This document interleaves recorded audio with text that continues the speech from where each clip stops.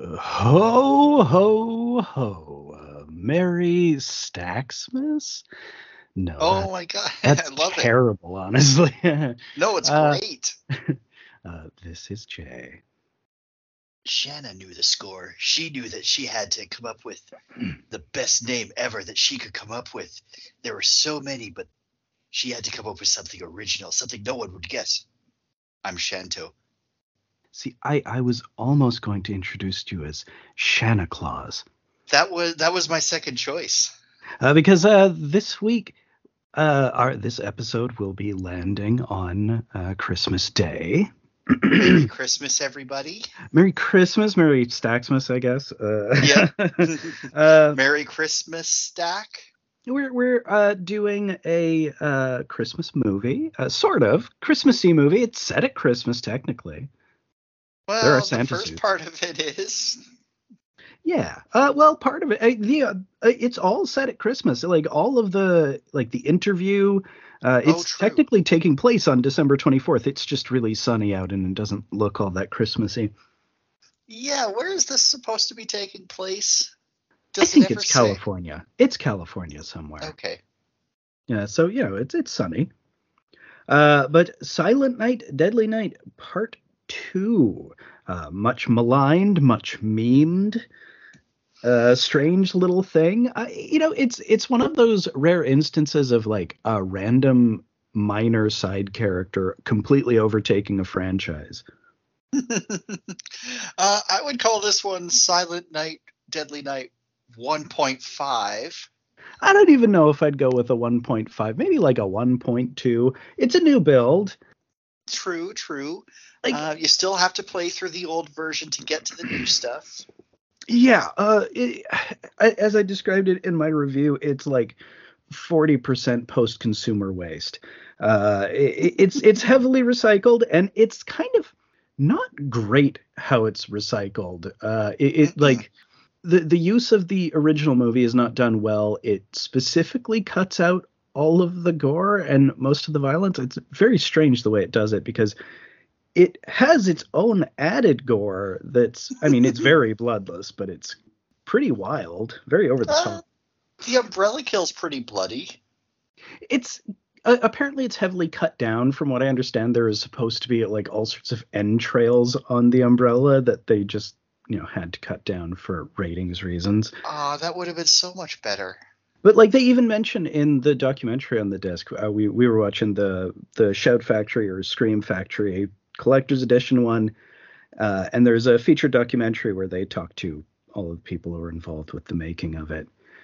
Which is a much less contentious one than Twisted Soul, which we talked about a little while back. The Oh, spookies. the Spookies one, yeah. Yeah. Man, I'm still feeling the bitterness emanating from those guys' opinions. Yeah, they were unhappy. These people, like when this had its memification, when Garbage Day went nuclear on YouTube, uh, they embraced it. They're like, hey, people finally are taking an interest in this movie that was sort of completely disregarded all this time. Like we didn't think it would be this, but sure, we'll take it. The funny thing is, Garbage Day is such a tiny part of the movie. I thought like there'd be a whole scene of him like putting a guy in a garbage can or something. No, it's just such a tiny part of a much much bigger scene. It's just such a good line, and It it's such a really crazy works. reading. Uh, Oh, his line deliveries. Oh my god. his line deliveries and his face acting, especially his eyebrows. His eyebrows do so much work in this movie. They're just going. They're going. Up So and that's down and up and down. yeah. So that's Eric Freeman as Ricky, the little brother of Billy, the star of the previous movie. I forgot that Billy had a little brother. Yeah, when I had seen Silent Night, Deadly Night, much like you had, and it was a while before I saw Silent Night, Deadly Night Part Two. Uh, just for whatever reason, I had a negative reputation, and I loved Silent Night, Deadly Night. It's So really good. it fucking rules. So I came to it and I watched it, and much like you, I was like, did they just like paste in some baby and pretend he had a little brother. And it took me like going back to rewatch it, like, no, all of that's there. They just heavily feature it in a way. He's just a complete background character in the first. Yeah, like I remembered at the end of the flashback that the little brother did point at Mother Superior and be like, naughty, at the Naughty. end. But Yeah. then they changed the voice to be the actor's voice, I think. I believe so. Uh, Eric Freeman is so interesting. He made very few films and he sort of just vanished from the public eye. And he was like the last person to become aware of this movie's cult status. Oh, really? I do remember there being a period online of people searching for him because he was just totally AWOL. He had completely dropped out of the public eye. And there was like a Finding Freeman website or something. Oh, poor guy. And he just was totally unaware of it. It just somehow had completely gone over his radar. He wasn't into memes. He never picked up on it. But now he's totally into it, and he's like involved in the fan scene. Oh, cool. But I've only seen him in like one other movie. He's in one of the David Dakota movies. You might remember him from, we covered Sorority Babes in the Slimeball Bolorama. Oh, he was in that? He's not in that, but he was in another, like one of the other 80s David Dakota films with Linnea Quigley, and the same girls who were in all of them, just with different dudes. I think he's in Murder Weapon, where he's just one of the dead meats in a slasher house, but it's like the same year as this, so he looks exactly the same. Does he do the eyebrow thing? He does. Not as much, though. He doesn't get quite as much screen time. I mean, here he's the lead. Mm-hmm. I can't remember who it was they said he was up against in the casting. There was someone actually recognizable who is pretty well known now, who they were originally going to cast. And is like, but we just felt, he had the more, he just had the better presence or something. He just, there was an electricity to him, and it's true. It's true. His acting's really, at least in this movie anyway, it's really odd. I don't want to say it's bad. It's just, this is a weird character and he plays it weird. Well, one of the things he mentions in the documentary that I thought was really telling is he's talking, I think, about the scene where he kills the rent-a-cop, where he turns the gun and shoots him in the head. Mm-hmm. And he says something about like the line deliveries that both of them were giving, and he realized that he was in a comedy. But this is like late in the shoot too, so I don't know. A part of it is this was kind of shot as an industrial film. It was just supposed to be an editing job to release this movie on home video because they had the rights to the footage from Silent Night, Deadly Night, and they're like, it's too bloody. We got to cut some of that violence out. And, maybe we could add a voiceover and make it from the kid brother's point of view. And then, like, they got really ambitious with it. They made I like to compare it to like when they do expansion packs for games like Skyrim. Mm-hmm. Like there's this whole other continent, but if you're starting from the beginning, you still have to do the first continent before you can get to the new stuff. But the new stuff is always so wild and you just want to skip right to it. Yeah, especially because the way they do this stuff, it is like you've already played through it. It's boring, it's rote. They're just it's all of the plot points you need to have, but all of the things from Ricky's point of view, except a lot of stuff that's totally not from his point of view, that like, how could he ever have known about it in any way? Oh, yeah. Well, they even asked him. It was like, how do you remember this? You were a baby. He's like, I remember. Yeah, I was there. I remember it. I love his ensemble, his jean jacket, his cigarette, his totally blank expression, except for when his eyebrows just start spinning off his head. like a cartoon character eyebrows. Like Daffy Duck doesn't move his eyebrows as much as this guy. No, I should say, I don't think I mentioned director Lee Henry, I guess arguably editor first and foremost, Lee Henry, who, and that's sort of the thing about the documentary. They say that he was not really involved in directing actors. He was there to get shots. So what they maybe took as just That's the right performance is like, I wasn't looking at the performance, because he even mentions at some point, I just knew that, I'd hired the actors to do their job and I was there to do my job of getting the shots. Like, it was shot as an industrial film, like Shake Hands with Danger. Bow, bow, bow, bow. uh, which gives it a certain energy, and it gives the actors room to play. Oh, they do. Some of the one-shot actors in this are just as fun to watch as the lead guy. Yes. Well, I like the psychiatrist quite a bit too. He's pretty funny. He's I wouldn't call him funny. He's a good at this weirdly serious character. Well, just the expressions and the way the two of them play off each other is kind of comical, and how incredibly rude he is. Like, the guy just is sort of a dickwad. Oh, he totally is a dickwad. Because, like, when we have the whole thing with the opening credits where he's setting up, just we establish the shit out of that there is an interview about to take place. Oh yeah. Oh man. 5 minutes of microphone, and you see these tape recorders here. Yeah, well, the orderly is like looking back at him, and he's looking at him, and just like smiling that evil grin, like, "Hey, watch out, orderly." Orderly doing a lot of face work, just like, oh, suspicious, angry, suspicious, and like, scared. Yeah, going in between him and the doctor, Dr. Bloom. And of course, after all of these 5 minutes, suddenly the doctor is just very rudely dismissing the guard. Yeah, like, leave us now. Like he's now! a supervillain. So he has this whole rigmarole introducing himself, like, oh, I'm Dr. Bloom. You could call me Henry or Bloom or Doc.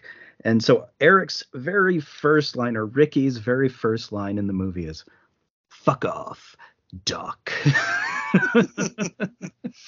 He's trying so hard to be the edgiest edgelord that ever edgelorded an edgelord. Yeah, it is incredible. Like, he has the most perfect 15-year-old rebel energy. The coolest guy in middle school. Oh my god, he would be that guy. He has a motorcycle. He does. So, like, Dr. Bloom says, "My time is very valuable," and he does that, oh, and his eyebrows are just like pumping. Like, and mine isn't. He's just like every entitled internet troll or incel. Oh my god, that's exactly what he is. Yes. He predicted the breed. He has the exact same arguments. You'll never get into my head, Doc. You're the 13th psychiatrist to try. Which, come on, that's absurd. He doesn't probe him at all. He just stands there and, like, waits for him to talk, and he talks. He's, like, itching to talk about it. Oh, yeah. You'll never get into my head. So anyway, when I was a baby... There's just all of this posturing, and then, like, the guard has to step back in again. And I love fucking Bloom is, "I said get out!" Like, whoa, this guy is here to, stop you from being killed by this crazy guy. I just imagine the guard after that, like, "Hey, don't come shouting to me if you get strangled or whatever." Yeah, and the doctor is like, "Okay, fine.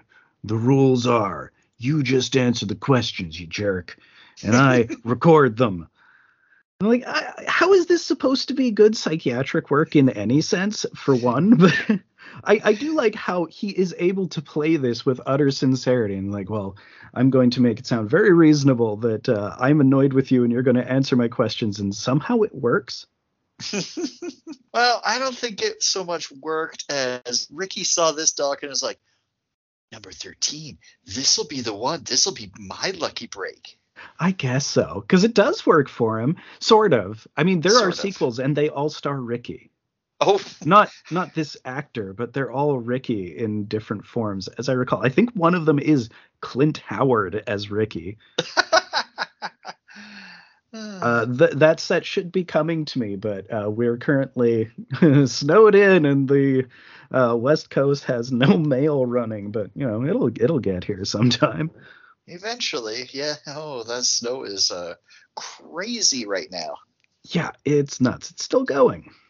Mm-hmm. So I love that the date just randomly appears after we've gone through this. All right, you're just going to answer the question, and it says it's December 24th. And one, really? It doesn't look all that December-y, but okay. And No. why? Yeah. Why does it need to be December 24th? I'm like, okay, I guess at the end of the movie, spoilers, he dresses up as Santa Claus and goes for revenge, but it's it's just weird. It Yeah. never really looks December-y, and it's always supposed to be Christmas. I think his Garbage Day Rampage is also circa Christmas. I think so. It's not clear exactly when that happens in No. relation to any. Yeah. But like, part of the thing is this whole movie was shot in 1 week. Oh. Oh well, then some of the shots they got are pretty good for only having a week. It's not bad. Well, that's the thing. Also, he was focused on getting the shot and not so much on the acting. It's like, well, the actors will do their jobs and I'll do my job. So yeah, he just says, "Who killed your parents, Ricky?" And the eyebrows just start going wild. And he says, "Santa Claus."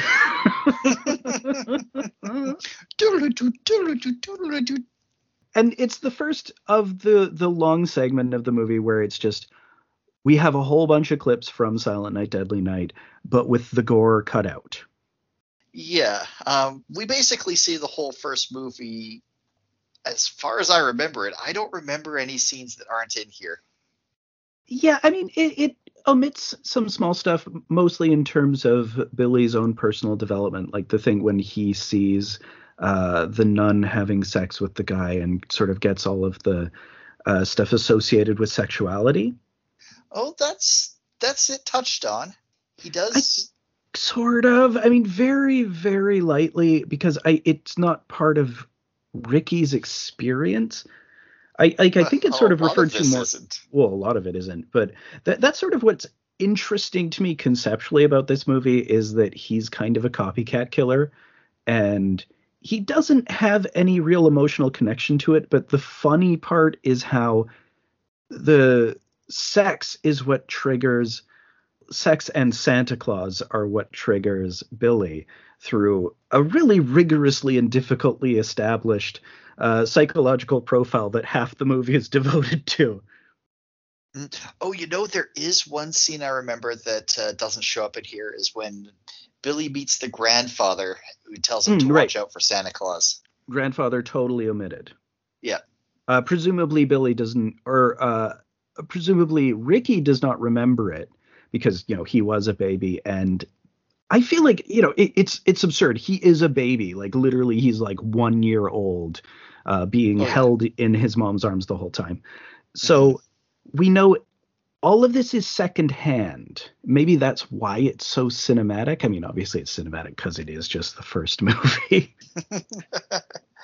Well, but please. I did kind of get the feeling when he was still telling the story, but it wasn't the first movie, that he was going to do a Usual Suspects thing and all of his stuff was going to be fake, but it's not quite what happens.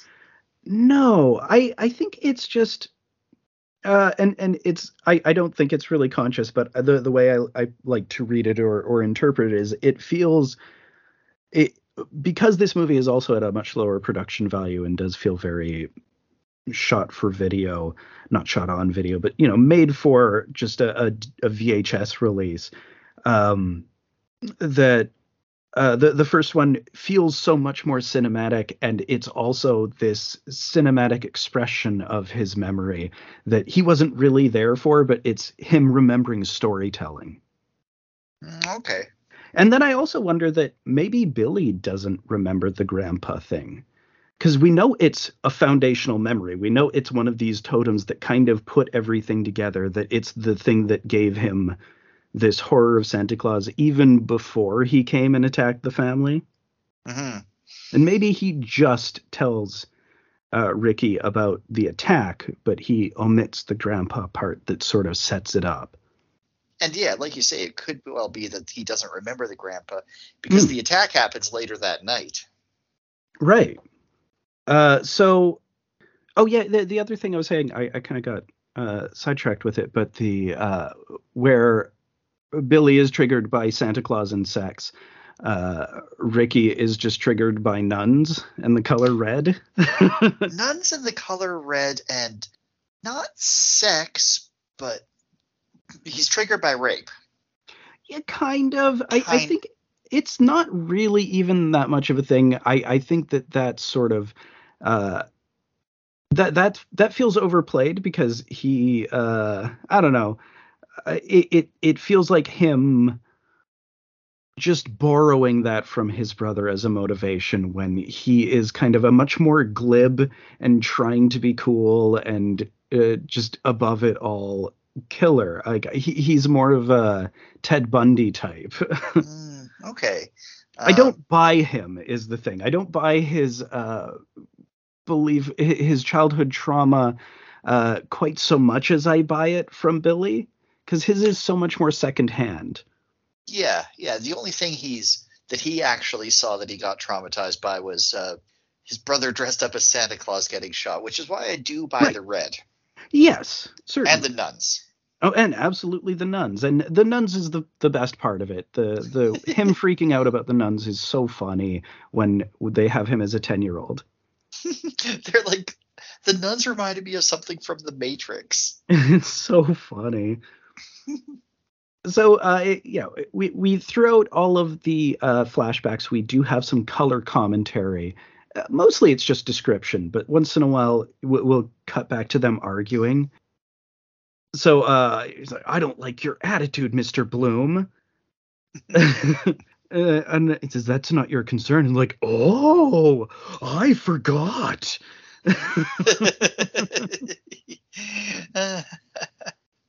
Yeah. It's just also middle school. It's like if Bart Simpson grew up and became a serial killer. Yeah. So he says, well, let's take you back to St. Mary's Orphanage. It's like, I hated that fucking place. And then, yeah, we just have a whole bunch of scenes from the first movie, but most of them not featuring Ricky. No, it's more like all this stuff happened to Billy, and Ricky was there. Yeah. He definitely remembers it, I guess. It's just Billy, he had all of this stuff that he personally saw and that he personally experienced, where Ricky just has this nihilistic worldview and had all of this stuff secondhand, and then had like there was a severe trauma, certainly, but it came much later in his development. Mm-hmm. And yeah, it doesn't ring true with him, partially because the performance is so goofy. Oh man, his evil laughter during the garbage day scene. Absolutely incredible. Some of the best bad evil laughter ever. And he was playing it as comedy, so I have to give it to him as intentionally him just being really bad at doing an evil laugh, which is ahead of its time, I feel, in 87 in a horror movie, I guess. Yeah, evil laughs were played perfectly straight back then.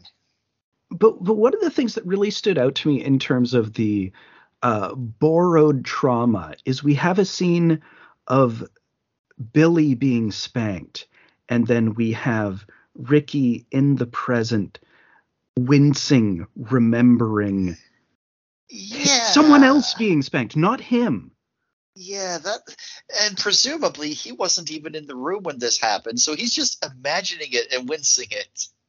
Yeah, and he's saying, she was naughty in time with the spanking. And it's like, well, you didn't experience it, brother. Yeah, like, that's one of the great things about the first movie is it does set up all this stuff, so you completely believe that this messed up guy would go around killing people as Santa Claus. It's like, yes, I understand why this man would do this thing. Yes, it is a carefully built movie to explain why he would do just that one thing. Yeah. Whereas Ricky just kind of felt like it, I He's guess. just a copycat killer. He's a nihilist. He thinks he's so cool. I'm uh, gonna I'm gonna get the principal. I'm gonna kill the principal of the school, man. It's that bitch principal superior. right. So this is where he says to the shrink, how you're the 13th shrink who's tried to get it out of me, man. And Bloom's, well, that's my lucky number. Well, it seems to be because he's getting the information just fine. It seems to just be flowing, no problem. Very funny interchange. So, do you dream, Ricky? Oh my god, yes. I don't sleep. I don't sleep. Like, bravo, Mm-hmm. amazing, very cool. You're the coolest. Yeah, Chuck Norris doesn't sleep either, man. Yeah, that's right. He just waits. That is, Billy dreams. yeah. He just lifts weights. Um, Apparently, he came to set with just a big set of weights. Like he had them brought with him, and that's what he did between takes. He was just always pumping iron. So he was more focused on his image than his lines, much like the director, I guess. So it's wild how these things come about. The way these sort of iconic performances sort of emanate out of the ether. Yeah, it some of it reminds me of like the Oh God, Oh Man scene and some of the other stuff in Tough Guys Don't Dance. Like just making what should have been mistakes and then just making it work and just making it awesome. Yeah, this is what I love about weird exploitation cinema is that you watch it in isolation and you just sort of appreciate it as its own piece of art, as how it accidentally works, even if it's just accidental, and you just Mm-hmm. sort of roll with that narrative of the movie, and it makes it a lot more entertaining to watch. Oh yeah. So he remembers Billy working at the toy store, which is totally impossible because Billy died before he ever saw him again after working at the toy store. Yeah, he wouldn't have heard about the toy store and he definitely didn't go there. No, because it literally begins with the stuff with him as Santa, because obviously that's the important stuff. Oh yeah, the movie had like him at the toy store living a happy life for a little bit. That's right. On the warm side of the door. Yeah. On the warm side of the door. Yeah, just so like none of it Ricky could have been told because it's all like the day of him or like the couple days of him as Santa Claus, which that's when he went on his rampage. Ricky never saw him again. Maybe he read about it in a newspaper or listened to it in a true crime podcast. It's too early. Yeah, I don't know. It is too None of it early for makes that. sense. I mean, it's so secondhand. And then, of course, there is the part later on where we see him seeing the first movie. So Yeah. that's another layer in the stew. Um, so where am I here? Sorry. It has the whole crime spree, of course, Billy's crime spree as his Santa slasher, which rules, but Hmm. it cuts all of the blood out. Whatever, I guess. Sure. Uh, but it even has like that cutaway sequence of the cops arresting that dad who's a Santa. Yeah, that They that just did like the scene, clearly. must be because that makes no sense in the context of this story being told, even if we already accept that nothing else makes sense. Well, the other one that really gets me is it has all of the lead up to him killing the bullies with the sled. Oh yeah. There's just the whole conversation between the bullies and the guys with the sled and him taking the sled away. And like, there is no one who could have possibly told him this stuff. So, Ricky like the thing is, what galls me about the cops arresting the dad Santa is that Ricky has color commentary about that specifically, and it's like you're highlighting this thing that he couldn't have known about, because why would that be on in the news report even? It was just some random guy. Oh yeah, they wouldn't, especially since they didn't even arrest him. They just showed up in his thing. It's like, hey, no, I'm the girl's dad, and they're like, okay, well, let's go. Yeah, and Ricky, Daddy almost got his present early. Like, what the fuck are you talking about? And about the bullies, when he chops the bully's head off when he's going down the mountain on the sled, which rules. Great. Yeah. Of course, they cut it, but and Billy hated bullies. Like, do you think he'd like you a whole lot, Ricky? I don't think so. I think actually Billy would think that Ricky is naughty. I believe he thoroughly would. Ricky, you're good, Doc, but I could squash you like a bug. And he Bloom's, you don't scare me. And he starts eyebrow acting at him. He's like, not yet. Oh man. I guess eventually he does murder him in this office, but we don't even get to see that. No, because he keeps talking afterwards to the corpse. Yeah. It's a reveal, a shocking reveal, I guess. So, like, they reasonably do make an effort to show most of the final sequence kind of quasi from Ricky's point of view. So it's only stuff that's like within the orphanage, and the only stuff outside is the stuff that he was personally outside for, because he saw the priest get shot too. Right. Oh yeah, that whole thing about the priest dressing up The as deaf Santa. priest. Yeah. Which Loomis warned about this. Loomis totally warned about this, and it goes bad for Ben Tramer in Halloween too. But this is one of the other things that makes me question Ricky's motives, and his claimed motives, rather, in that he saw this priest get gunned down in front of him, and I don't think that bothered him, because he has this trigger fear of nuns and religion in general, even though he saw a priest get gunned down. So the thing about it being caused by his brother getting gunned down, later that same day in exactly the same way, I don't know. It feels more of an excuse to me.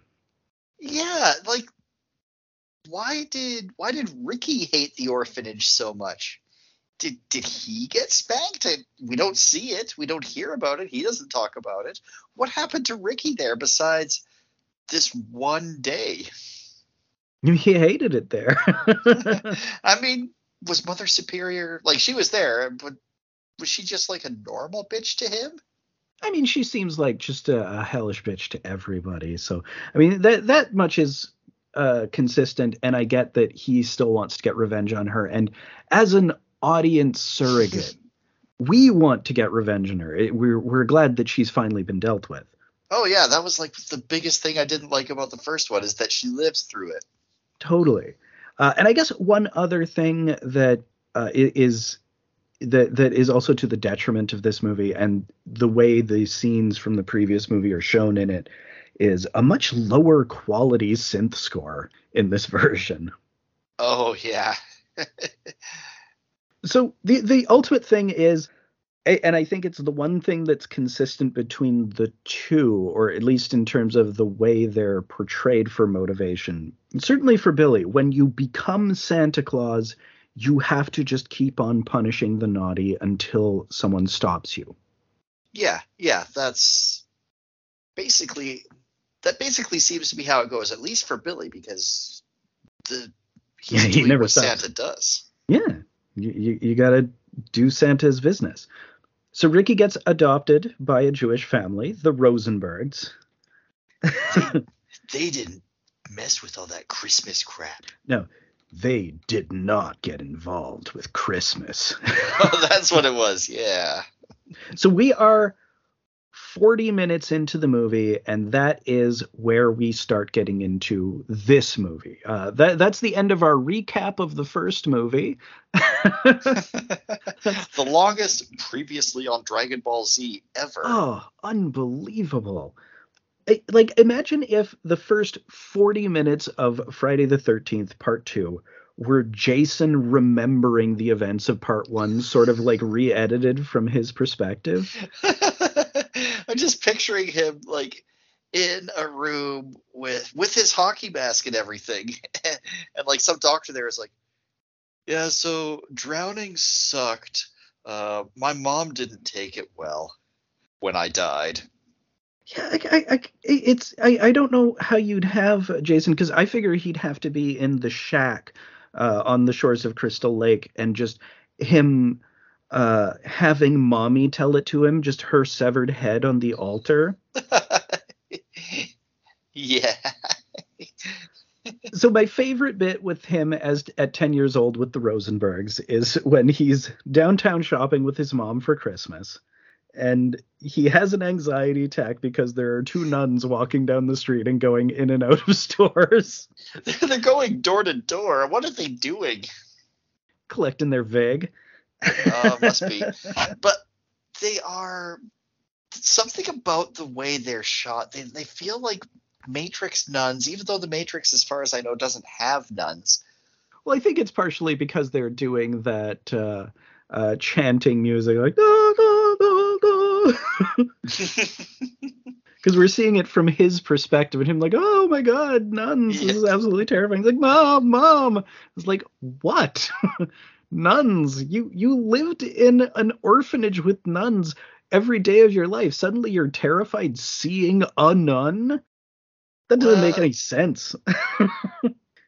Kid, you have a plot hole in your life. Well, you see, the thing. Okay, so, well, because he also sees some red fabric in the midst of this. I don't recall exactly how it plays into this. I think it's hanging in a shop window. He's like, there's some red fabric, and it's like his fear of nuns merges into becoming Santa Claus again somehow. But that's their half-assed version of the whole movie doing an hour establishing the psychological profile. Is that he had this brother with a psychological profile, and then you could put two and two together.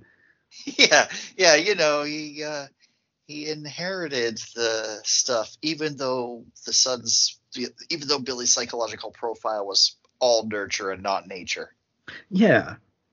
So 5 years later, his stepdad dies. Obviously, he has to marry the stepmom and then becomes a famous composer. Oh, man. He could conduct with just his eyebrows. He really could. Oh, that would be tremendous. Doesn't even need to use the baton. Just I love this is him at 15 when he has the frosted tips, which are great. And he's just it's like an additional thing with Strangler versus Strangler. He's a Rashomon in this. He's observing a couple from the bushes. Oh, he is doing that. It's actually not until it's not so much the rape that triggers him here, although he does flash back to it, but he sees the color red of the Jeep. Yes. Which the red is always really key. I bet if this guy grew up to be older, he would get the worst road rage every time. Red light. Well, it's also just bullshit.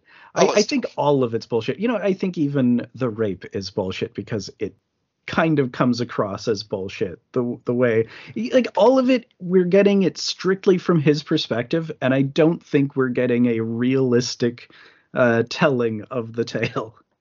No. He doesn't remember the rape. No, and he's Starkweather-esque. It's him talking about his comic books with knives, It's him oh, well, we were wrestling for the gun. Not, I just shot him in the fucking head because, he was a cop. Yeah. So we have this guy, Eddie, and his girlfriend, and he's just drinking a shitty beer, and they're sort of kissing, and she says, Eddie, you're such a pig. He's like, and swigs the beer and is like, yeah. You like that about me, huh? Anyway, I'm gonna rape you now. Well, that's the thing. Do you think that's really realistic that they're hanging out on a picnic blanket in a faraway meadow and like, oh, and he definitely attacked her and that's why I did it. Oh, and she definitely thanked me afterward, and Oh, everybody clapped. yeah, it was so nice. Because so yeah, he quote unquote flashes back to the thing with his mom in the when he was a baby that he could not possibly remember. Yeah, there's still a way, but he's Not only yeah, no. because not only because he was a baby, but because he was physically not present. I think he was hidden under a bush next to the road at that point. So I I don't think so. know. There's problems with his story on multiple levels. So he says naughty. That's really the key thing. Naughty. I think he was the actual sociopath, and all of this stuff with Billy is an excuse.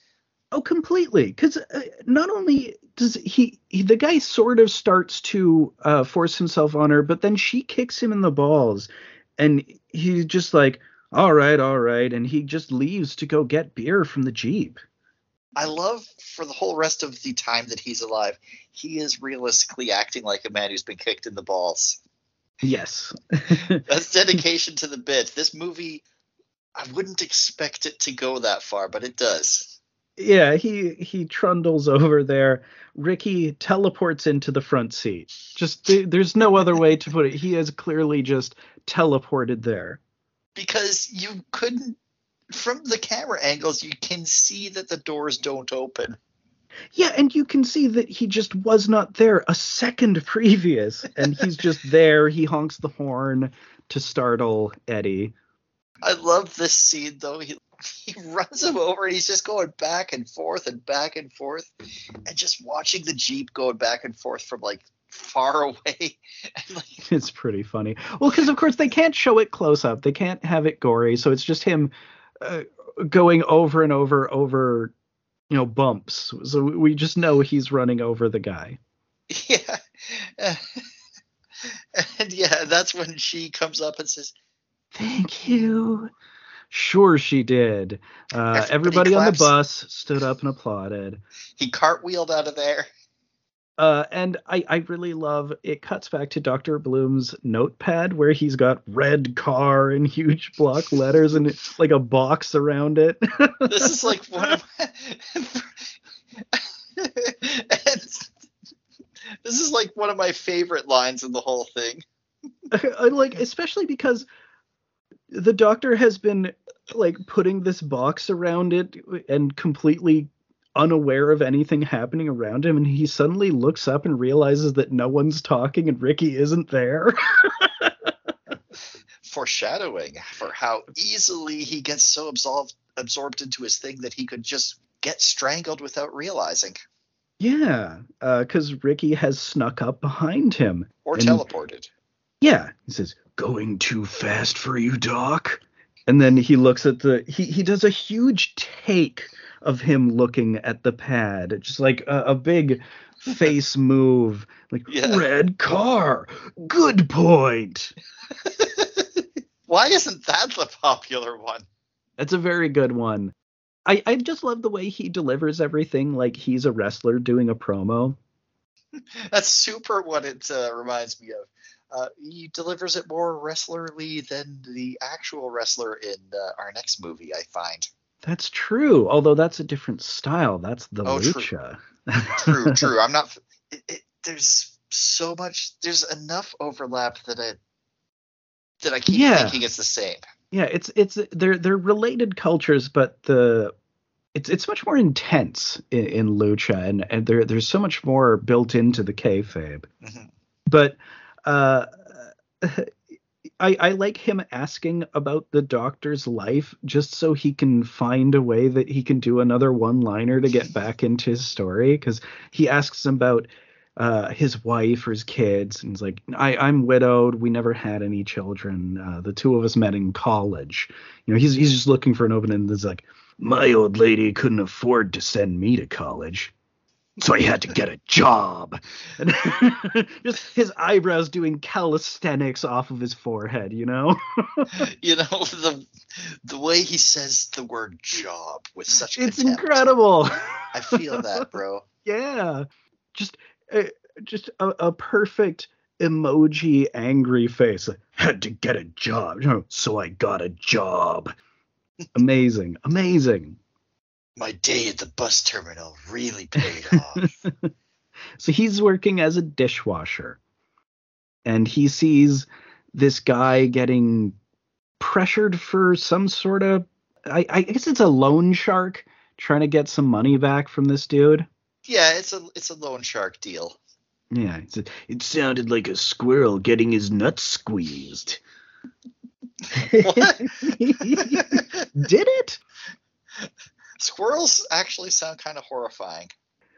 Yeah. So there's just this whole lengthy sequence of this guy getting beat up by this enforcer, which is just him watching it and thinking it's funny, so it doesn't really matter. Uh, Oh, and and then there's the red handkerchief, and suddenly he's triggered. oh yeah, it's like now I got to fight this naughty guy.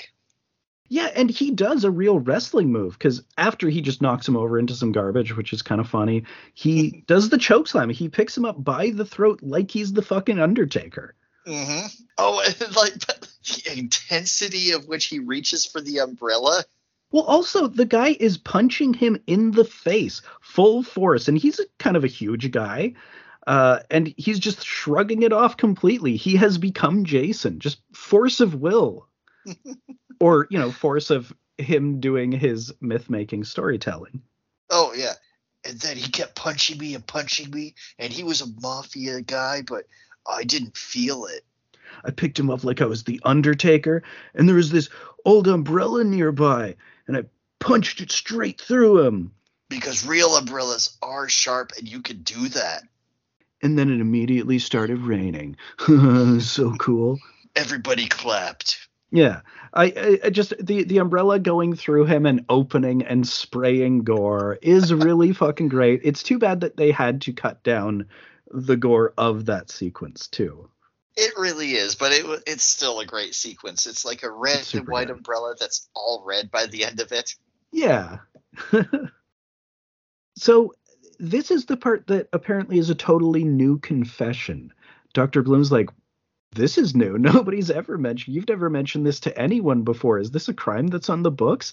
Like, when someone says something like that, don't you feel like it's got to be a hand of God kind of situation where it's like, are you making this shit up? Because you just said you Undertakered a guy and you put an umbrella through him. I feel like I would have heard about that. Yeah, that would have made some headlines somewhere. Yeah.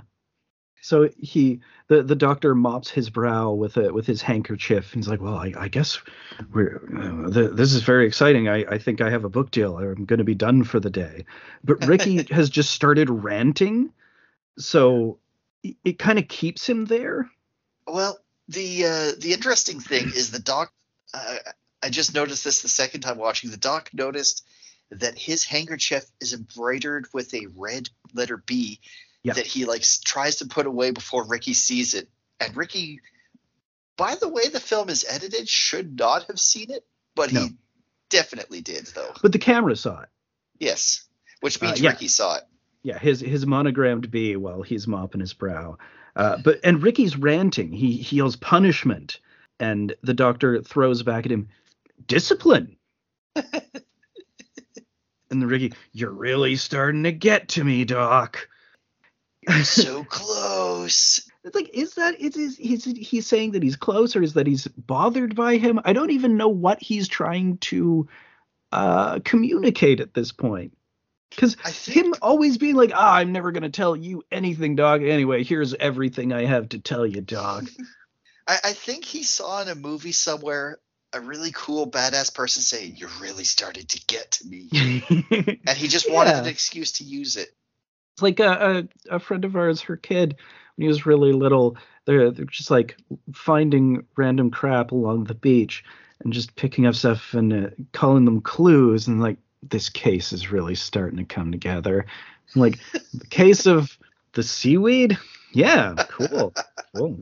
You got it. Uh, so the doctor, Bloom, he asks about Jennifer. He brings out that picture of her. Where he's like, eat shit. I'm done talking now. And this is my favorite moment of eyebrow acting in the movie, because they bring out the photo and he looks at it and he's like, she's the only thing I ever cared about. And one eyebrow just slowly raises, confused like a dog. Like, the sad eyebrow acting. It's the one and only moment of it. It's funny too that he's like, she's the only thing I cared about, and it looks like they only went on maybe 3 dates. Yeah, and they seem sort of weird because on one of them he kills someone in the background. Yeah, and she doesn't really call him out on that. She doesn't notice it. Well, like, first, their meet cute is we cut to him basically as James Hurley. Yeah. I'm going to go off and like go into a different town and do my own story that has nothing to do with you guys, and I'm going to take up so much screen time away from you. I'm gonna go have my own neo-noir adventure. So yeah, he's in his leather, he's got his bike in the parking lot, and she runs into him. And it's lucky she's hot because she might have got punished then and there otherwise. Oh Honestly, yeah, she laughed at this guy whose motorcycle, she ran into his bike and knocked him over, and she just laughs. yeah. And then it's just immediately them having this romantic montage of them motorcycling around Griffith Park. And he's like, I never wanted to lose her. What a weird delivery of that line. The number of emphases. If you emphasize every word, you'll know it's all important. Yeah, I never wanted to lose her. What? There's a very long sex scene, and he's kind of an incel about it. It's like, it was my first time. I thought it was Jennifer's too. Because that's what really triggers him, is that she's yes. not a virgin later. Mm-hmm. Especially, yeah, because we meet her ex. Oh my god. Oh, yeah, that guy is hilarious. So they go to this movie theater, and just the heaviest scare quotes you could possibly imagine. It's like there's 6 seats, and it's like a little gray screening room for if you work in like a trailer production company or something.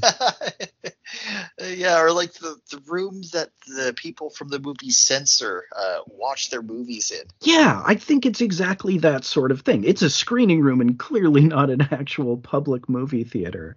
No. But there's a trailer for something called Chaos, which is just explosions and gunshots and stuff. Ricky's pretty hyped by it.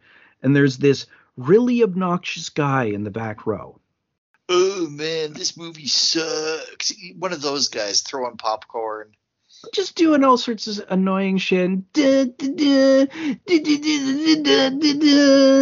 Along with it, there's this weird moment where, so they're obviously, like, it's a tiny little theater and they're way too close together so everybody can hear everybody else. Yeah. And the girlfriend is like, I really like you, Ricky. You're different. I don't know what it is. It's just, and he says, yeah, I know. Like, what do you know? What does she feel? None of that. Those are not words. Those don't mean anything. If I say I know what I saw in a movie once where like someone said I love you and the guy said I know, and it was real cool. Maybe I could like work that in here. Well, she's not saying I love you, but it feels like a movie made by a video nasty censor in a way. Like, this is what happens when someone consumes too much media, and they've carefully cut out all the gore around the kills, but they have to have the kills to make the money. But just everything about the line, I really like you, Ricky. You're different. I don't know what it is. Like, I don't know if you're saying these things are good or saying they're bad. And like, why are you saying I really like you, but I'm confused about it? It's sort of weird, right, Yeah. Ricky? And fucking back row guy says, "Go ahead, Studley." Oh yeah, and then they don't kiss because this dude's like staring at him, and he's like, "Okay, faggot." Of She's just course, yeah, he's got to drop one.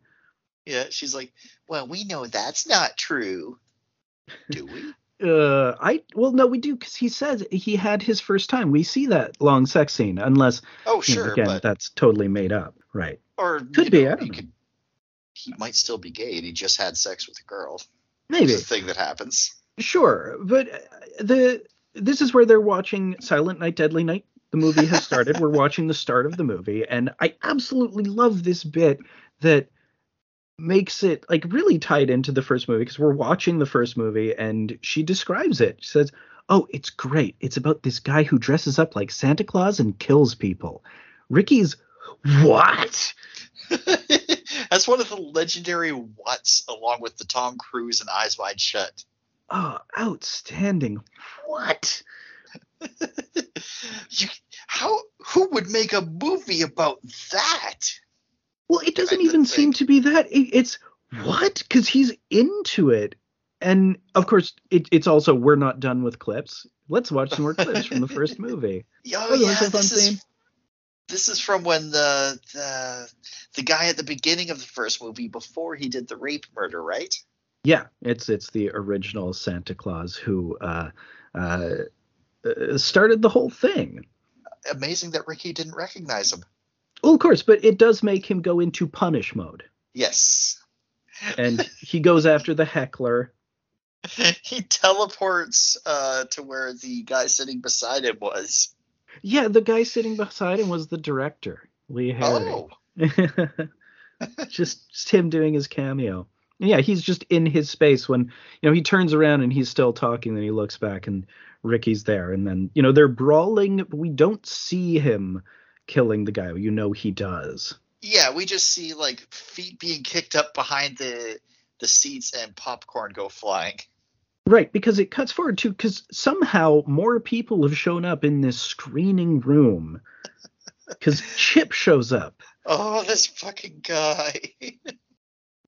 Chip, he has crazy 80s hair. It's green but partially bleached on top.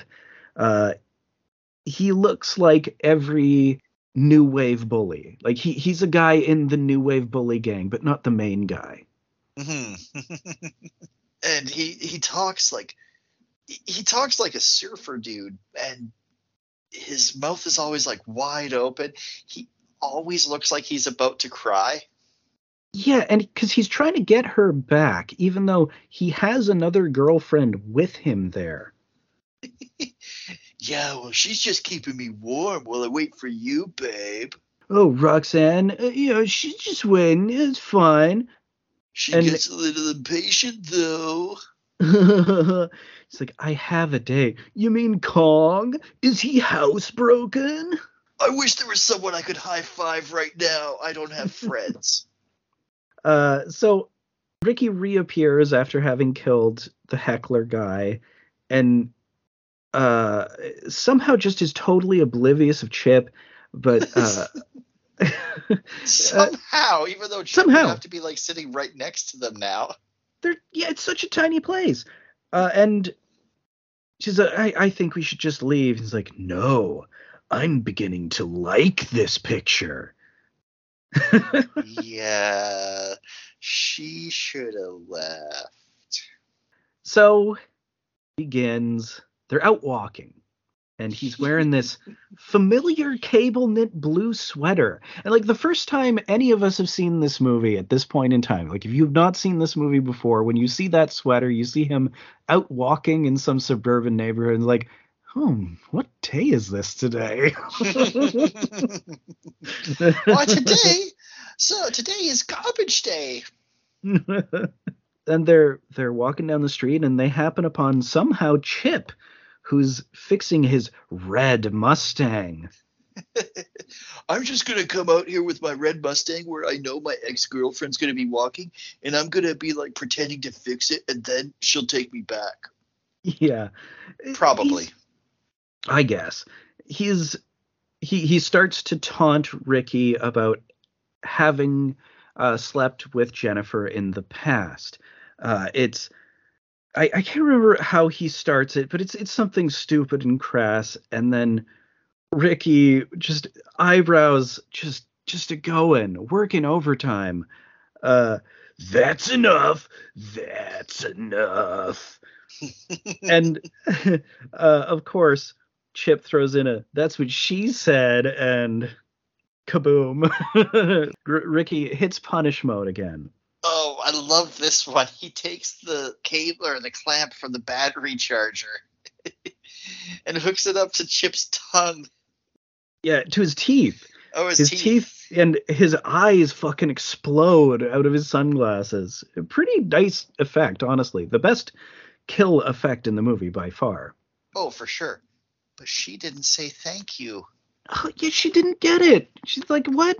I don't. Like, I expected you to be totally into me killing this guy in this horrifying, insane way. Yeah. It's like his response is totally. She starts to criticize, and it's him immediately turning her into Mother Superior because she has criticized him in any way. Oh, yeah. And you can see him doing this in his head as he's blinking and like shaking his head like, what? This definitely reminds me of Mother Superior. Yeah. Yeah, that's it. It's the whole free speech. Like, well, that's not free speech. Isn't freedom from the consequences of your speech? Yeah, or the consequences of your actions in this case. So yeah, he does the punish, and her her kind of comedic to camera realizing that he's going to, and yeah, he pulls the antenna off the Mustang and strangles her. Zoinks, I gotta get out of here. It's totally a comedic take. It's a very weird bit because the movie's mostly played it kind of straight, but not really. I mean, it's walked a strange line all the way because everybody's sort of just untethered, I guess. Yeah. We didn't talk much about it, but I love the goofy expressions of the loan shark. Oh yeah, before that he dies. He plays it pretty big. Yeah. So the rent-a-cop shows up. I got a gun. I know how to use it. Freeze, asshole!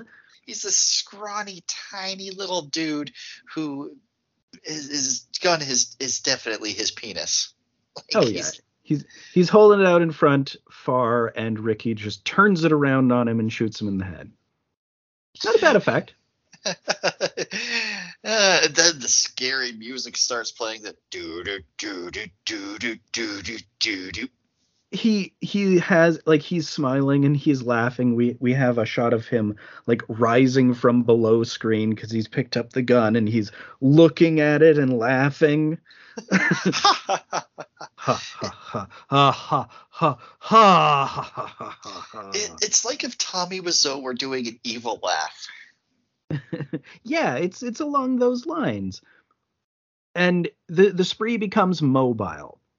This is sort of the great sequence of the movie, him just on his neighborhood spree. There's just some random person comes out screaming, "Hey, what the hell is all that noise?" and is immediately fucking shot. Yeah. Yeah. Motherfucker. Motherfucker. Ha ha ha. Or the Austin Powers scene where like they don't know when to stop laughing and they just have to turn it back on whenever Dr. Eva laughs. It's like that, yeah. So then, hey, what do you know? Someone's putting their trash cans down on the curb. What do you think's going on over here? I love that, like, when he moves the trash can to the side of the camera, you see you see Ricky standing there. The guy would have seen him the whole time. Ricky is just standing at the end of his lawn with the fucking pistol. Yeah. But the camera didn't see it until we moved the fucking garbage cans out of the way. Like, He didn't teleport. He was always there. No, and just so Garbage Day as a moment is perfect, and I get why it's so big, partially because the eyebrow acting for this moment is just, the eyebrows are just pumping iron. They're a going the whole time he's saying Garbage Day. Garbage Day. And it's got like this super like pumping, intense, like scary music in the background. No. The guy falls over in slow motion into his trash. And then there's this little girl who runs into on a tricycle, and it's sort of a repetition of the bit in the first one where Billy gave the little girl the box cutter, but obviously much less intense. She just hits him, and he's like, "Excuse me, mister." I think that's okay. But the girl was wearing red, though. Why is she alive? No, because, it didn't trigger him, because she was polite to him. She didn't criticize him. Oh, yeah, she didn't. Yes. So then a car is coming down the street. This is a pretty great stunt. Oh, yeah, I saw that. I had to, like, fast or rewind because barely missed him. Holy shit. Yeah, it misses him by inches. He just steps out of the way of it because he shoots at it. It hits the radiator, and there's like some road work on the side that they put it up on two wheels. And yeah, it just barely misses him. It's a stunt person who steps out of the way. The only stunt person they had. They had one stunt person. This is a 1 week shoot. Oh, yeah. So yeah, he steps out of the way. Of course, it lands, explodes. I just made my last payment. So then, his spree continues. It's just him continuing to walk around laughing villainously. Just looking at his gun. Admiring the gun the whole time, of course. Yeah. And he just wanders up to a police barricade. It's like, oh, how about that? What the heck? Oh, yeah, I guess I've been killing all these people. Oh, that's stuff I did. They're like, drop the gun, drop it now. Yeah, that's a weird moment because, like, he's going to shoot himself, and they're like, no, it's not worth it. I don't think they would say that at all. Well, he just shot a cop. Yeah, he just shot a cop. He would be dead. Rent-a-cop. He shot a rent-a-cop. Maybe it's different. There's a lot of internecine jealousy between these departments. Oh, yeah, maybe. So, no more bullets. Young and stupid. That was my problem. And just, this is where he goes into big speech mode, because it's just him performing for the tape recorder, having already killed Dr. Bloom. Well, it's him doing the whole speech before we theatrically reveal it. So I have the whole speech, and the whole time, eyebrows just fucking rotating off his head into space. And it's a shame they stopped me before I did what I had to do. And then, like, he takes a really dramatic drag off the cigarette and is like, but hey, that's life. And he puts out the cigarette on Jennifer's picture, and it zooms back to reveal Dr. Bloom has been strangled to death with tape from the tape recorder. I think that he's dead because he's the first psychiatrist to use a tape recorder like that. Maybe. And the other ones left the orderly in the room. Yeah, I mean, that seems pretty key. And weren't, like, extremely rude to the orderly, so he's not going to maybe hurry in if he hears another disturbance. Because we didn't see it happen or hear it happen. No, I'm sure it's like strangling noises, and it's like, well, Doc will just tell me to get out again. I don't feel like getting yelled at. I guess so. And then we just hear him off screen cutting through the guards somehow, like question marks.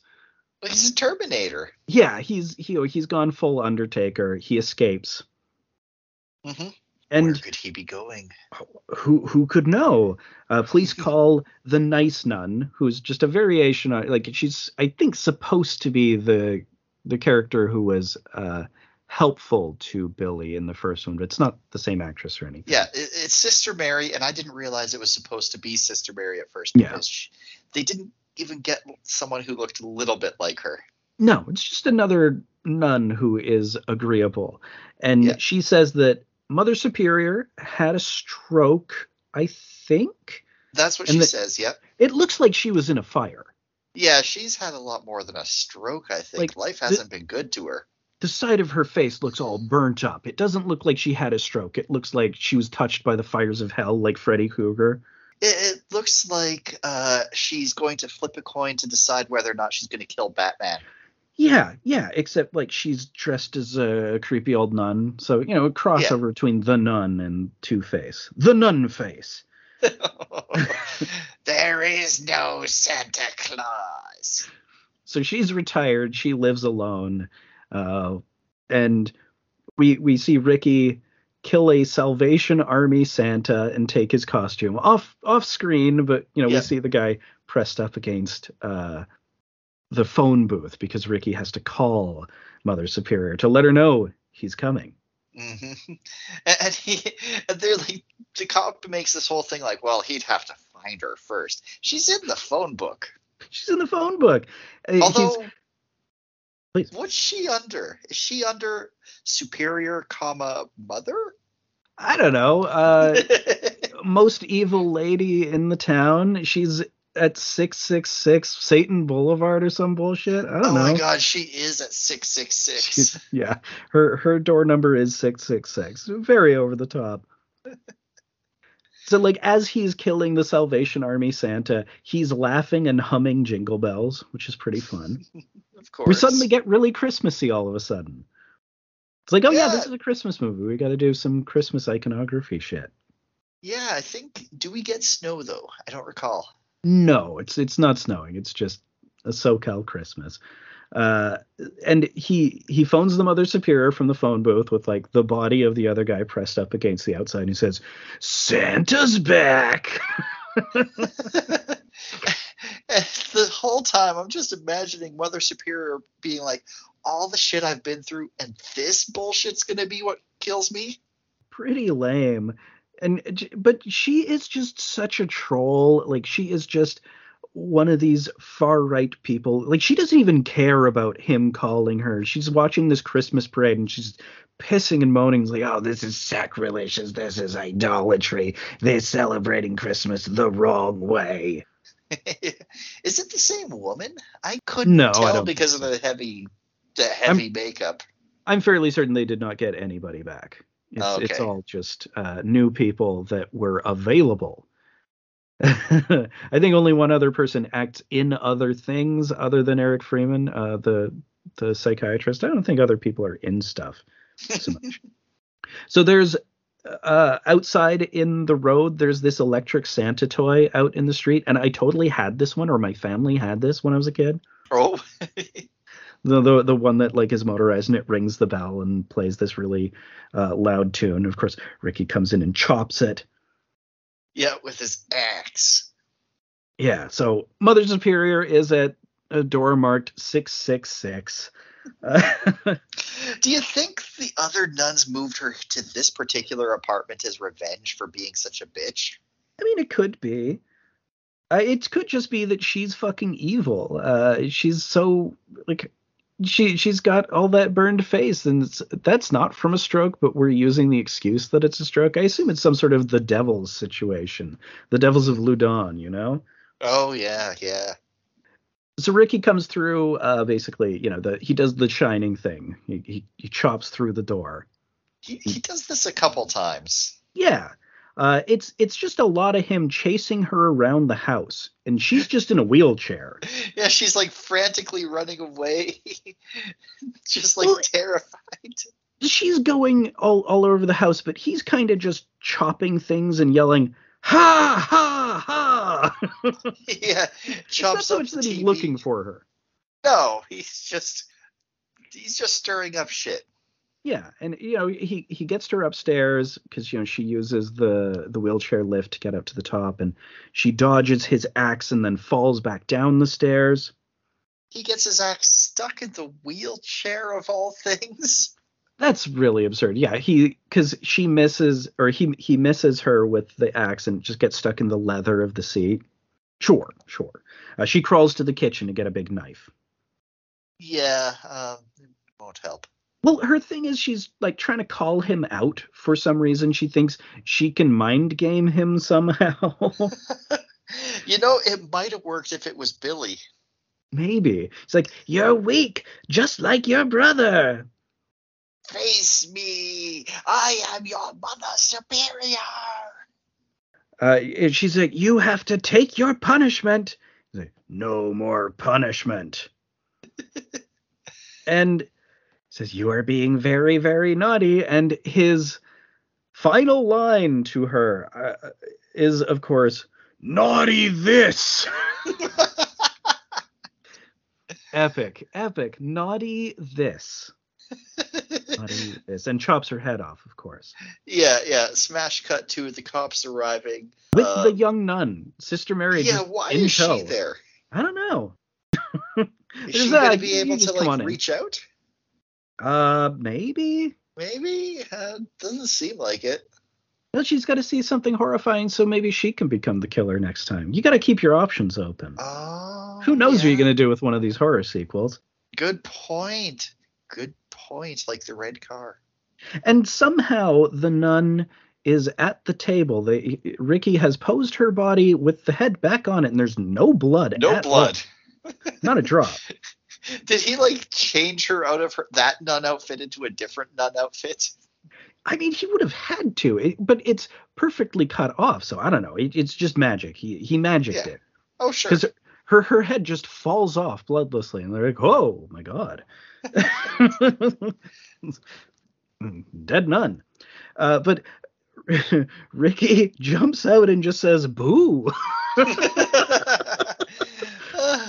I had to. I had to rewind and did he literally just jump out and say boo? That's actually what the killer does for his final moment in the movie? I cannot even believe it. Yeah, not even anything Christmas related. This was never about Santa for him. He just boo, and he's shot 3 times immediately and goes through the door. Keeps trying to throw his axe and it never happens. And the nun had fainted, I guess, when the older nun's head fell off, and she wakes up and sees it and starts screaming. She sees the decapitated head on the floor and screams again. And upon hearing the scream, the apparent corpse of Ricky opens his eyes and smiles. Yeah, he smirks at the camera, knowing that he got in one last good scare. And that is the end. Then we have 4 minutes of an ultra slow credit crawl. You just really gotta stretch it. It could get really close to 90 minutes. I'm sure we can get there. Yeah. Let's maybe squeeze in another flashback. Maybe we could do it. No, you know what they do? They do the full credits for both movies in slow motion. It's all of the credits for Silent Night, Deadly Night 1, and then all of the credits for Silent Night, Deadly Night Part 2. I mean, I gotta give them credit. You know, they really they did a lot. They filled it out with all the sawdust they needed. So I don't think that this movie works as a movie, but it's a fun experience. Yeah, it's very enjoyable. It is garbage. It is garbage day. This Christmas, it's garbage day. But it feels kind of recognizing how much it's garbage day. It has Ricky as being the glib, fake, put on copycat version of the killer in the first one. They almost internally recognize that all of the motivations are out the window. We just want to see him do some really silly kills and have some kind of Christmassy shit surrounding it. And also deal with that Mother Superior, because she shouldn't have gotten out of that first movie. No, she should not have. We got to tie up that loose end. Yeah. So yeah, it's a pretty good movie. You know, it's a good time. It's crap, but it's the right sort of crap. You know, it's special crap. It's a lot of fun. The kills, despite not being gory, are visually interesting. I think the Jeep was shot wonderfully. Very creatively done. I do love the Jeep sequence. Everything with Chip is pretty funny. Chip is a very over-the-top character. Yeah, I do like when the side characters would all like the ones who go rubber face, like the loan shark, Chip, the rent-a-cop. Yeah, well, like pretty much everyone does kind of go very over the top. As said, nobody was being reeled in. The director was just shooting it and getting the shots, and the actors were doing their jobs and getting the acting part. Uh, and it isn't going to direct them any one way or another. They know how to do the acting. He's not an actor. Are they though? Well, I mean, they were professionally actors for this film. Well, yeah, I So guess you they you were got hired to paid play to those parts. you got paid to act. You're an actor. I mean, I did my part of hiring the people for the parts, and now the people play the parts. That's how you do a job. I get it. Like, it's totally the industrial filmmaking approach. It's completely the kind of stuff that I feel from, like I said, Shake Hands with Danger or Women in the Workplace, something like that. Garbage Day. It's a lot of fun. It's But pretty fun. yeah, when I saw Garbage Day, I was like, wait, that's the context to this? That's it? Okay. It's sort of wild. It's in the midst of such a great scene. Like that scene is all hits. Yeah. Like it is weird that Garbage Day was the thing that took off. I It's don't so Personally, I don't think it's weird. I think that is a perfect encapsulation of everything going on. It's just, it really pays to zoom out and see the rest of the scene around it because that whole sequence is incredible. Just it so really many is. weird decisions, like everything Eric Freeman is doing there. Ooh, Yeah. spicy meatball. No more bullets. Young and stupid. That was my problem. It really hits the my. That was my problem. Yeah. I love his Shatnerian halting delivery of some of it too. And like, before I did what I had to do. Yeah, it's a fun thing. It's a weird movie. It doesn't feel anywhere near as Christmassy as the first. It No, doesn't not at have all. much Christmas stuff around it. So much of the first one is the atmosphere of just all of that time spent in the toy store and looking at all those cool fucking 80s toys. Hmm. Yeah. This character is much less of a character than Billy. Yeah, although it's weird because then he becomes the guy in the rest of the movies. He ganked the franchise. He's the Jason. Oh my God, totally is. Well, you can't bring Billy back now. He's dead. No, but I mean, how often does that stop a slasher Well, franchise? Jason's dead or Ricky's dead. Then you bring yeah. him back. And like, oh, he just has a plate in his head now, and you can see part of his brain through a window. And he's played by Clint Howard now. What is I that? think What? that's one of them, yeah. If I recall correctly. It's been years since I watched any of the sequels, but Oh my God, I I can't do. believe there's sequels to this. There's like 5 movies in this series. I have 3 through 5 on the way right now. Oh my God. Yeah, so quite a thing. So any last thoughts before we head on to part 2? No, I think we've covered it. Yeah, I like the first one's a much better movie, but this Yeah. is wild, fun, and stupid, and I love it. It's But fun. It's still an essential watch. yeah, just don't try and watch them back to back. No. You'll hate it. Yeah, it's so much better to watch it with some distance from the other one. Come back to Silent Night, Deadly Night 1 after watching this one and enjoy it even more thoroughly because Oh, it's got so much more atmosphere. The characterization is so much deeper. The synth score is so much fucking cooler. oh yeah, the score in this was It's not chintzy. great. Yeah, it's cheap. It was a 1 week production. It's like, Yeah, let's get it out there on video. yeah. All right, well, we'll head on to part 2. And we're back for part 2, our first dip into the world of Lucha Libre with Santo contra el Doctor Muerte, or Santo versus Dr. Death. One of somewhere around the 40th Santo film, I believe I looked it up to be. Now that I've seen one of these, this does feel like it's 40 films into the franchise. There's so much it takes for granted. It really expects you to just kind of roll with the weirdness of Santo right from the beginning. It's like, yeah, this guy just always wears this silver mask. That's just how it is. Yeah. Nobody will ever question it. No.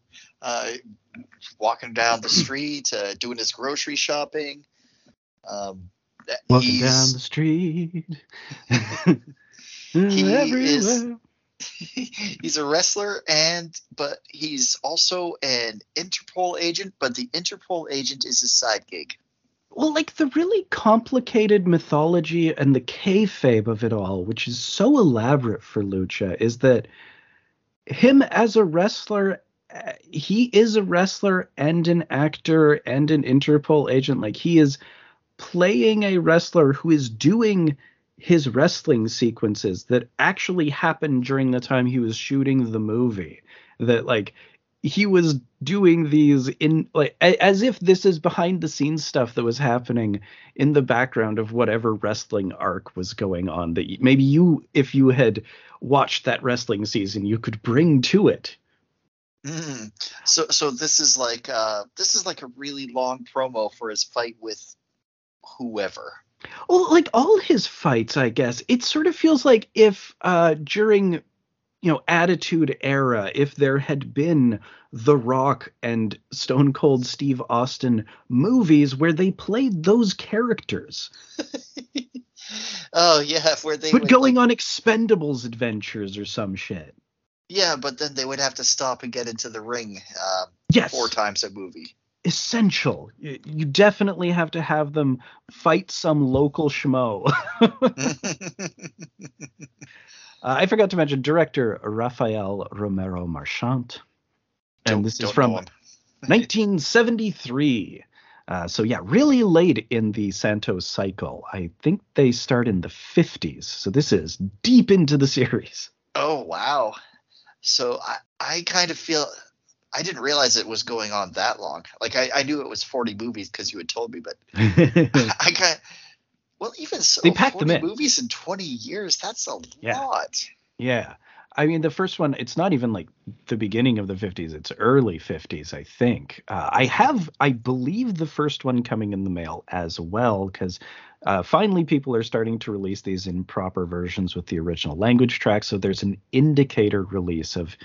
It's called Enter Santo, so it sure sounds like it's the first one.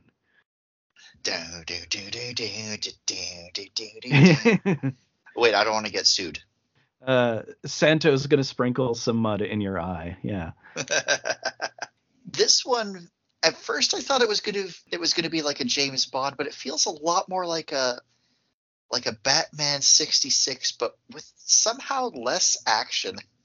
There's not a ton of action, but yeah, it has sort of that 66 feel. It has, I guess it's just the comic book feel of the 60s. If you were doing a comic book adaptation, it had this kind of pop art flavor to it, and they all sort of do this.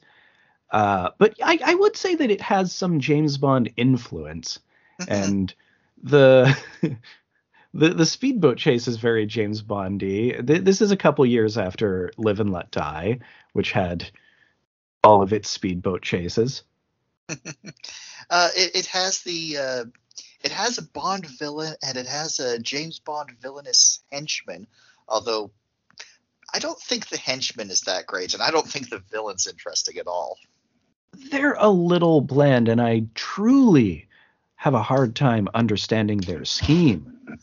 Oh, most of my notes is me trying to make sense of their scheme.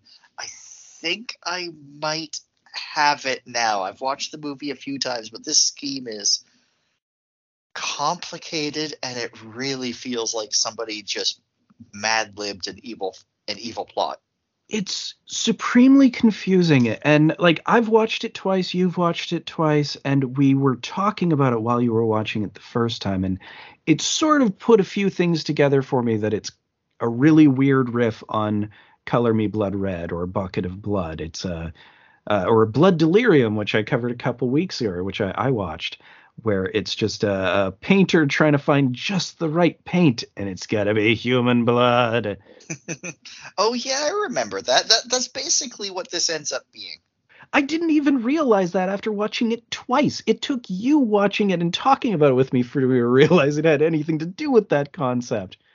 Well, the human experimentation stuff is introduced, but is always kept completely off to the side until the very end when he explains it what it is, and and he goes over it so fast. It's so weird how this whole introduction of these women slaves that are being used for medical experimentation, it's this whole extra dimension that comes out of nowhere. It's like fucking the boss introducing the mafia into our biker story. Like, where is this coming from? Yeah, that's basically what it is. And he didn't the villain didn't have to do all the murder. He could, and so if he got caught, he would just be an art thief.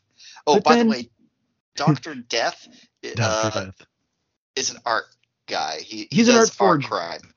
He's an Yeah. art forger and an art thief. He steals art and then he puts out his own forgeries in their place. And he has to use the blood of women to do it for reasons. I couldn't put it together. Oh, well, there's a chemical compound in the tumors that they grow when he injects them with a different chemical compound. Yeah, yeah. But that chemical compound, oh man. Okay, when we It's go over it, adrenochrome, you see.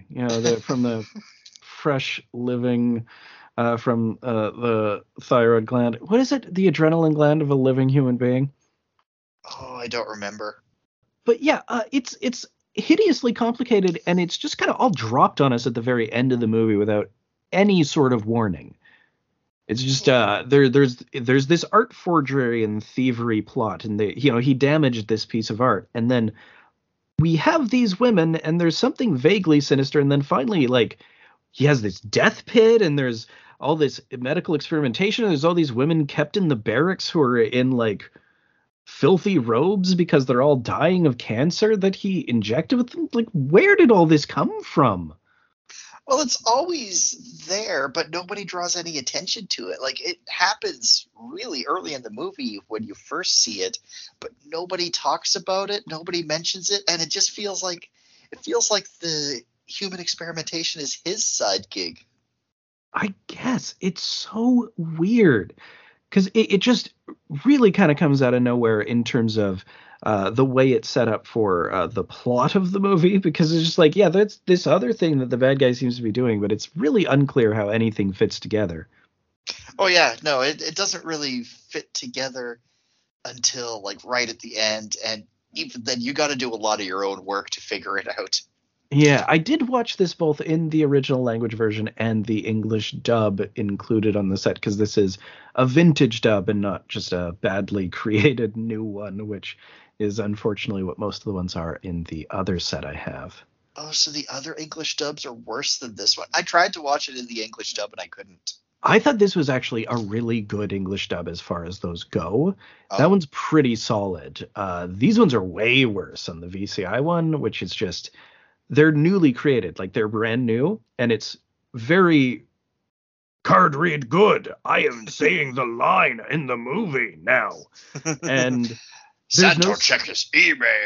yeah, very few sound effects, very minimal, pretty much no score. Like because they have none of the original music or effects. It's just these guys doing. Oh, it's bad. It's terrible. Oh, yeah, no, the score's got to be there. Oh yeah, that's a big part of it. And they just have like, I think, some occasionally just some cheap new library music. They just don't have any of the original sound at all. So yeah, it's a bummer. Hmm. So we start with a Mission Impossible. I had to watch this twice the first time because I thought he was breaking into this museum to steal a painting, but no, he's just there to spray it with Axe body spray. I think it's what causes the damage to it later. It's like It some is. slow acting acid or something. Yeah, that's exactly what it is. He sprays it while it's in the museum at this exact perfect time because Peter the henchman is completely perfect. Yeah. Yeah, he doesn't screw up unless he's fighting Santo. Right. But yeah, he sprays it with his fast acting stuff, or slow acting stuff rather, so that it looks like, so that the damage happens in transit, and then when they take it out of the super like armored car, we don't see any of it, but it's presumed to be like extremely tight guard with the escort. It looks like it happened in transit. It's all very comic booky. It feels like something from Danger Diabolic. Very elaborate, very ridiculous, heightened. This is not how paintings are transported, I don't think, in their own portable mini safes that are just for one big canvas that is like an absurdly thin metal tube for it. Like it doesn't make any practical sense. It's an absurd comic book set piece. Although I do gotta wonder if they I guess they don't transport the Mona Lisa, but how No, would they they do it do. if they? I've seen it, I believe. I Oh, think they had it locally one time at the Royal BC Museum. oh, no Um, kidding. you just you put them in safes, but not just one specially fitted safe for one painting. You it's a traveling exhibit. You're not just like going to have one painting. Well, And true and enough. and as well, just the concept that it's this slow action thing that becomes it makes it look like it's been shot. Yeah, it does look like it's been shot, but apparently the canvas hasn't been damaged at all, so it can be restored, which Right. is very important. It has to be able to be restored for the villain's plan to work. Right, because he is a rogue restorationist. Like that lady who restored that one Christ painting into a monkey. Remember Oh, that? Monkey Jesus, yeah. That's I was thinking about that the whole time. I just wanted that to be the reveal at the end once he's done restoring it. That like pirate guy who's in the middle of the painting with just like the big goofy grin on his face for him to just like have a lucha mask on at the end, but like a really shitty, badly drawn one, looking kind of like a strong bad type, Hmm. but Hmm. like as drawn in Teen Girl Squad. Yeah, so yeah, Peter the henchman uh, is not stealing the painting. He's just spraying it with the shit that's the beginning of the villain's ridiculous plan. Right. Yeah. And then we get the opening credits, which is cool jazzy music that just keeps cutting back to this painting that I don't know if this is real painting, but it looks hilarious to me. The painting's funny. I don't know why. It's got kind of a feel of that guy. I can't remember the name. He's like this one painter who's famous for having really expressive faces that are kind of goofier. Uh, the there's a meme where people do Oh, rap lyrics in very heightened ways and usually use one of his paintings for it. thou art finding I am straight out of thy district of Compton, or That something like guy, that. yeah, That guy. yeah. The Okay. guy who painted those, it looks kind of like his work. The guy has a very big expression on his face, and I Hmm. think it's something to do with pirates. It says something like "Pirates Gold" or whatever. They probably reference this painting and show it a billion fucking times in the movie, but it doesn't matter. No, it doesn't. It could be any painting. So they find out that it's been damaged. How could this have happened? Nobody went in or out of the armored car. Could this be the work of a madman? Could be. I Could mean, be. it's weird. It doesn't make any sense. Nope. Who could do it? We should call Batman, We aka should Santo. we should call Batman, aka Santo, but first we have to wait. He's got a wrestling match. Well, yeah, I mean that always takes precedence, obviously. He Santo. has contracts. He's got to Yeah. fulfill those. So this is the first wrestling match, first of four. First of four entire matches that we watch the entirety of. I like Yep. so you know what I was saying now when at the end of last week's episode I was like I tolerate the lucha. I'm not I don't hate the lucha. I don't have a big problem with it. But it definitely does inflate the runtime to a degree because it's just like, yep, we're gonna watch them do this entire match right now. Oh yeah, this could easily be like two 30-minute episodes of a TV show like Batman 66 often was. Yes, totally. And I think it would have worked better that way, maybe, but you got to have the wrestling. That's The lucha is essential. You literally cannot not have it. It's just maybe you don't need 4 entire matches in 90 minutes. Well, he had 4 matches that month or Yeah. week or whatever. Who knows how quickly they make these? Yeah, I don't know, but you got to show the matches. I guess it's like this movie takes place over this expanse of time. So how many matches does Santo have in that period of time? Like, okay, we have to work in that many matches into the movie.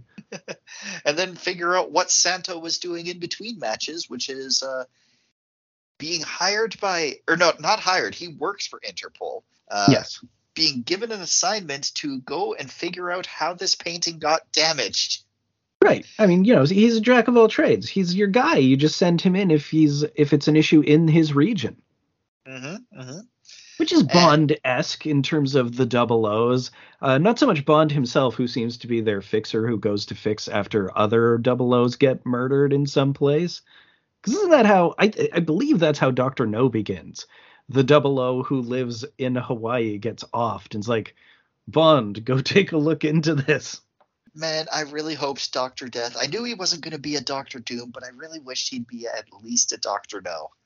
He's a Dr. Whatever. He's Dr. Man. Hilariously, he is just literally Dr. Man. He is. Yeah, is he Spanish? Boring. No, he's from somewhere. Yeah, I don't know. He's maybe a former Nazi or something. It could be. I kind of do get that sort of vibe, but then they're like, let's not actually say it. He's from Central Europe somewhere. Let's not worry about it. Yeah, it. he has some kind of past in Central Europe that he's left behind, but now he's still interested in human experimentation now that he's here in Central America. That doesn't sound like anyone we're aware of.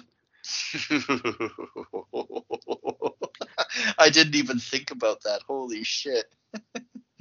But but he's so boring. He's such an uninteresting character that it's like this human experimentation stuff. I don't even know what it's about, and he doesn't even seem enthused about it. It's just like, well, we gotta, get that ink, right?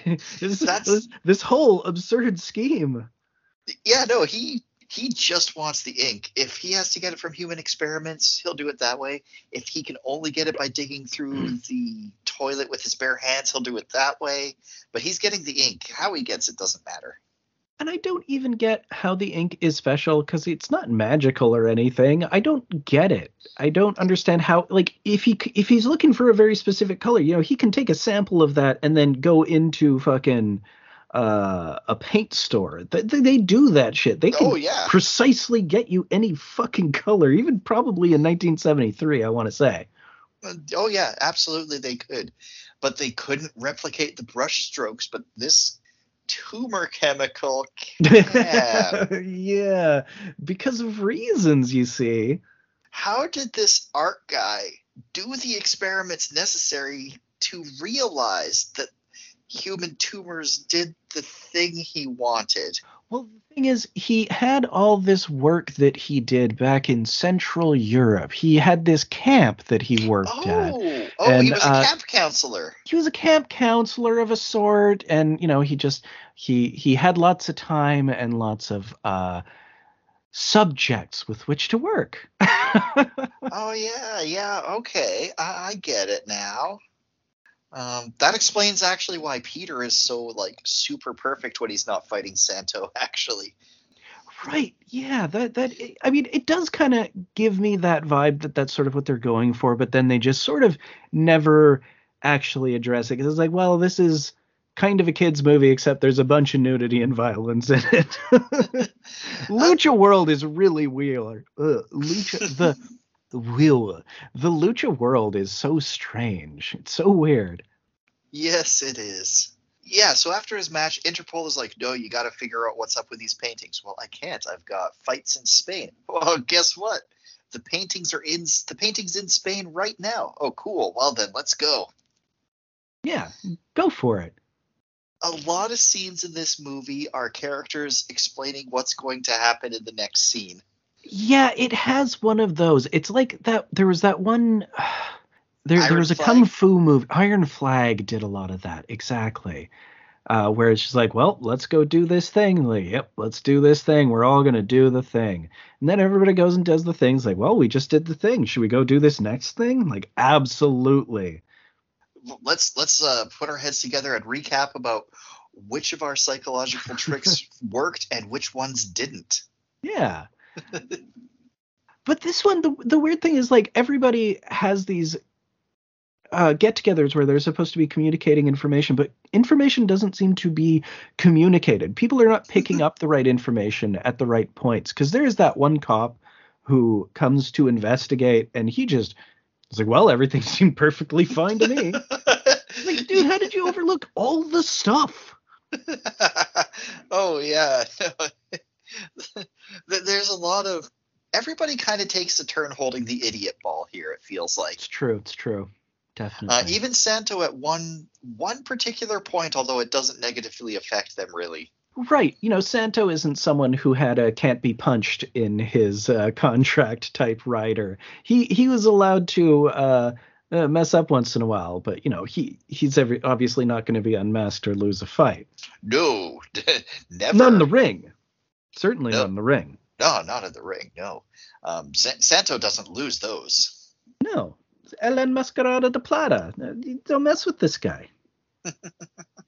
So we find out that Dr. Death, or rather Dr. Man, is to restore this painting after it's been damaged, and it's going to be kept at his secluded castle that he lives at while he's doing it. Of course, his lair. His lair. His villainous lair. I don't think they ever call him Dr. Death in the movie. Does that ever even get said? No. Because they don't find out until like the last 5 minutes that he's killing anyone. Yeah, even though he has that death pit. That death pit is wild. It does not get enough use in the movie. No, the death pit needed... Dr. Death needed to go into the death pit, not his girl assistant. True. And it just needed to be used more in general. If you have a death pit in your movie and your character, your bad guy is Dr. Death, how are you not using that a little bit more? How are you not threatening Santo or Idiot Cop with your death pit? How is nobody getting like dangled over this thing? It's unbelievable. Yeah, he's got to be like, okay, well, in half an hour you'll fall into the pit. Meanwhile, I've got to leave and do some other things. So, nothing like that.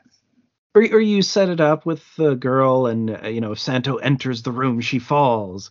He's got to rescue her, of course. Classic trap. No, but none of that. It gets used exactly twice, once to establish that it exists and once to get rid of the evil girl assistant. Like, I wanted to say maybe they had like 6 other movies to make this year, so they didn't really have time to fill it out, but they only made one other one in 73. To be fair, they did make 6 of them in 1972. Oh, wow. So they were tired. They're 40 movies into this. It's like, you guys all get it. You know what we're getting at. This is a wrestling movie. Come on. Yeah. We also find out that Peter, the ultimate henchman, has been pretending to be blind, and this I don't understand. Why? He's so devoted to the bit. Oh, he is like, he's a master at it. It's a way he can spy, but like in such an incredibly limited way. Yeah, it's not great, and he doesn't do a lot of spying when he's pretending to be blind. So, well, how could he? Because he's literally present in, like, they can't say anything because he's there in front of them. He would hear them because they know he can hear them. It's such a stupid concept, and he spends way too much time on it. And like, they suspect him. They're like, well, we're pretty sure that guy's actually able to see. This kind of seems like a ruse. She's like, I'll get it out of him, and she like has him walk into shit. Like, I don't know, dude. This man sees. Yeah, exactly. Me and Stevie Wonder out riding dirt bikes in the hills, right? But just that he spends so much time devoted to this bit that it doesn't seem to have any purpose or bear any fruit. It's like, dude, why don't you just you're just going to arrest them anyways. Like you have all these thugs and you're grabbing these people and injecting them with stuff to make them full of cancer ink. I don't know. Look, they why? What is the purpose? I don't even understand it. I think, and don't quote me on this, but I think the point is to lay low because Peter had been 13 years ago had been this Dr. Schwartz who restored a Rembrandt painting. Of course, it was Dr. Death who really restored it, but Of course, that was a complicated plan too, I'm sure. yeah. I mean, maybe it's a previous Santo movie. Who knows? But Maybe. and maybe in that one it was a blind character. But it's such an elaborate work. Again, it's someone keeping kayfabe to just an absurd degree for no conceivable reason. Yeah, like it makes no sense. He's only really blind around the girls who don't Maybe really know anything anyway. is it just for peeping mainly? And then he's like, I can use it for spying and then write it off to the bosses. And it's like we've been getting some HR complaints that you're clearly just peeping on the girls while you're pretending to be blind. I mean, it's pretty obvious. It's like, no, it's for my important spying on them. You don't understand. I'll get you some key information. Like, I'm pretty sure they're not going to say anything because that's not how. Fine. We're a villainous organization. I don't need to deal with this. They have microphones in the room anyway. They make a big deal out of that. Why is he blind? I don't know. It is such a weird plot thread. It is just, like I said, it is a work. It's his bit as a wrestler, except he's not a wrestler. He's just a villain. It's a Mad Lib. The villainous henchman is pretending to be blind. Sure. Yeah, sure. Like for reasons, apparently. It landed on some question marks in terms of villainous backstory. Like, okay, I guess we just don't fill that one in. Because they forget that it's, free space.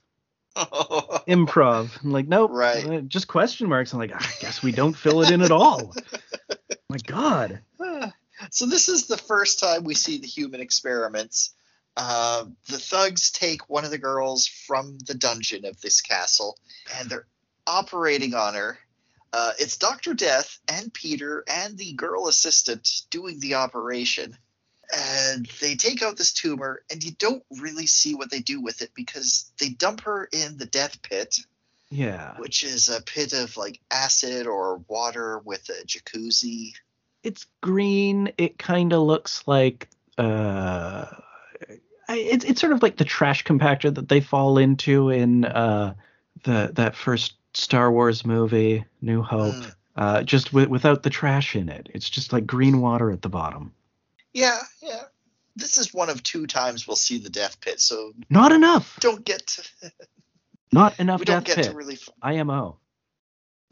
We don't really get to find out the inner workings of the death pit or the human experimentation because after they dump her in the pit, they go immediately to the art forging machine, which is in the same room. And I'm like, was that just where they got their funding from the organ harvesting? I know when you were initially watching it, you thought that like the organs were used to power it in some way. And when you said that I could have just I could have believed it because the plot is so incomprehensible with how the two things tie together, but they do somehow. Yeah, well, it is almost that the organ that is powered by human organs. Essentially, yeah, that's true. It is essentially that. It's like, well, the ink for my special super photocopier machine only comes from adrenochrome, harvested from living beautiful women only. And how does I wonder, like, because he gets all these models to come in and stay at his thing and work for him and like quote unquote inspire him, and then the models that he gets that don't have families, those are the ones he uses right for for this. But So what if the he girls just gets know the other girls, right? They're aware of each Yeah. other. Well, see, the idea is when the girls are sent to the dungeon, they leave Right. and They go go to a back farm to their upstate. lives. Yeah. Yeah. Yeah. So even before we get into that, there is a deeper problem with the concept that he's hiring all these models when he is supposed to be an art restorer.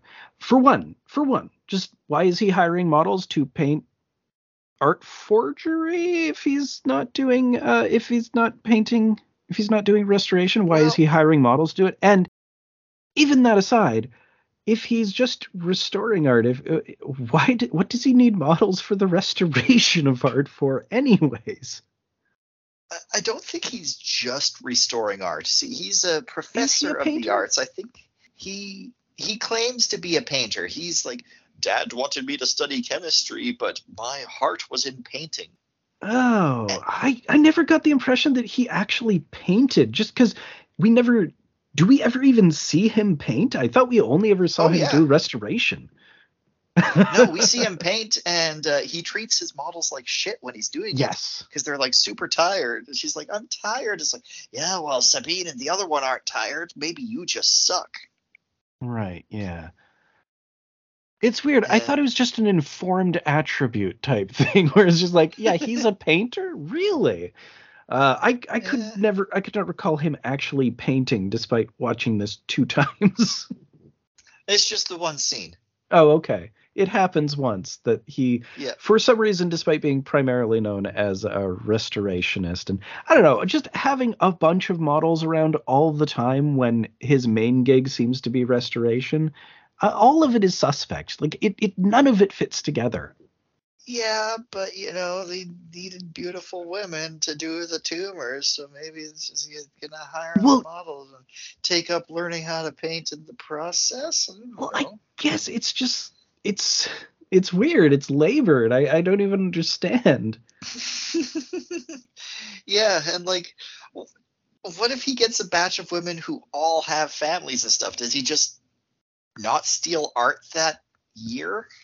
I don't like it's there's so many gaps in the plan that it's unbelievable. Like it's his work is pretending to be an artist versus the other guy pretending to be blind. They each have their own villainous thing. It's just his is so bizarre and elaborate that it's incomprehensible to anyone but him. It's like he spent way too much time writing his character profile.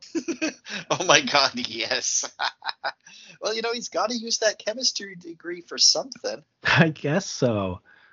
Uh, but yeah, he gets a phone call that's basically saying, "Hey, boss, you got to watch out. Santo's on the case."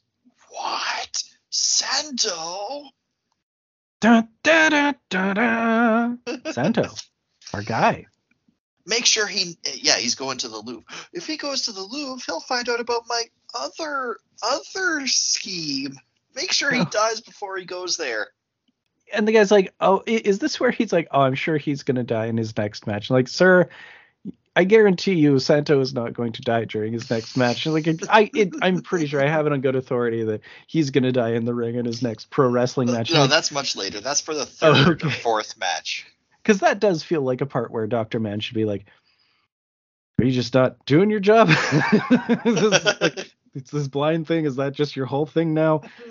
Guy, I don't know. Yeah, so he sends Max the assassin to shadow Santo through the airport, very poorly. Yeah. The guy in Eyes Wide Shut did a better job of shadowing Tom Cruise, and he was trying to be caught. Yeah. So yeah, Santo ducks into a bathroom. The guy follows him there and shoots through a stall, but Santo's not in the stall. He just put the shoes down. Of course, the oldest trick in the book. Oh yeah, and he beats the shit out of the guy. Of course. Because it's what he does. He's a wrestler. What I love though is he uses wrestling moves in his action fights. You see that probably a lot of time in Santo, but you don't see that anywhere else. True. It is strictly Santo is. I feel like it's part of the kayfabe is that all of the villains know a bit of wrestling moves, And most of the villains are wrestlers to some extent. Sometimes you'll have a sidekick wrestler or a friend wrestler who teams up with him, like Blue Demon is in a bunch of these. Oh, Santo cool. and Blue Demon contra el, I don't know. But yeah, it's fun to see him just, doing a stunner, doing a Yeah. fucking like the hammer punch, the classic Shatner hammer punch. Yeah, it's fun to see him, like, instead of just like exchanging punches, it's fun to see him like flying towards the guy and doing flips and throwing the guy around. You gotta have style. Wrestling matches, even though I could never tell you anything that happened in them at like even 5 seconds after the fact, I enjoy watching them at the moment. Oh, sure. I was really into wrestling as a small child. I didn't get into it after that. Like, I don't know what year exactly it was. I was really into it when I was in elementary school, and it definitely didn't go beyond elementary school. There was a year that I went and saw a live match. Oh. At the Memorial Arena, which no longer exists, or it became the Save On Foods Memorial Arena, which is a much different, bigger place. Oh, really? I didn't know about that. I thought they just changed the name like they always do on those things. Oh yeah, no, it was always the Memorial Arena, but it used to be like small, like a curling rink.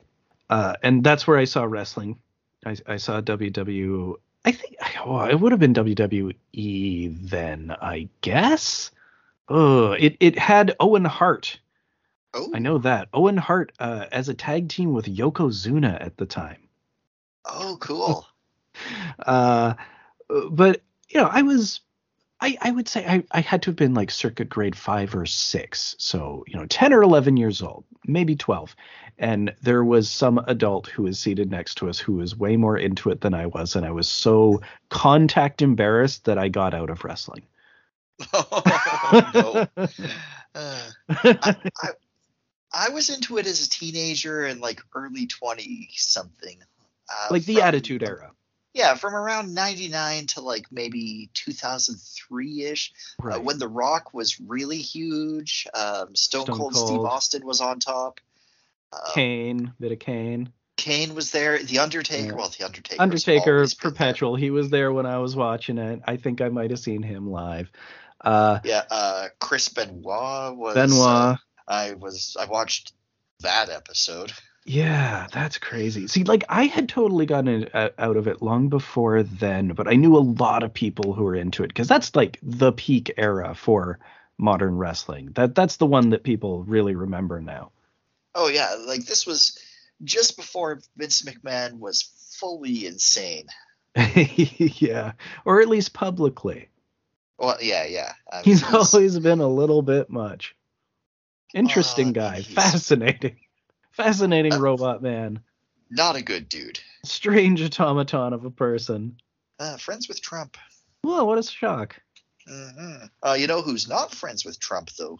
El Santo? I don't think he would appreciate him. I think he would flip over the wall to Mexico and just...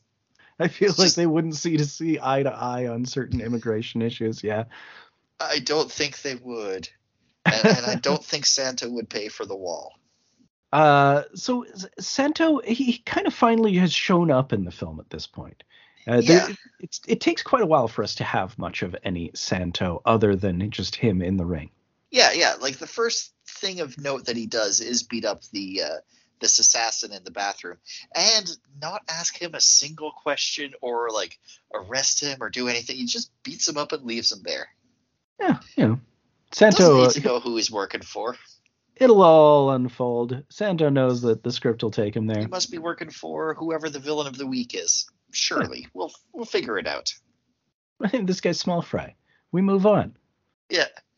So he talks to one of the art guys. He's doing his investigation, and we are going to learn so much about art verification procedures.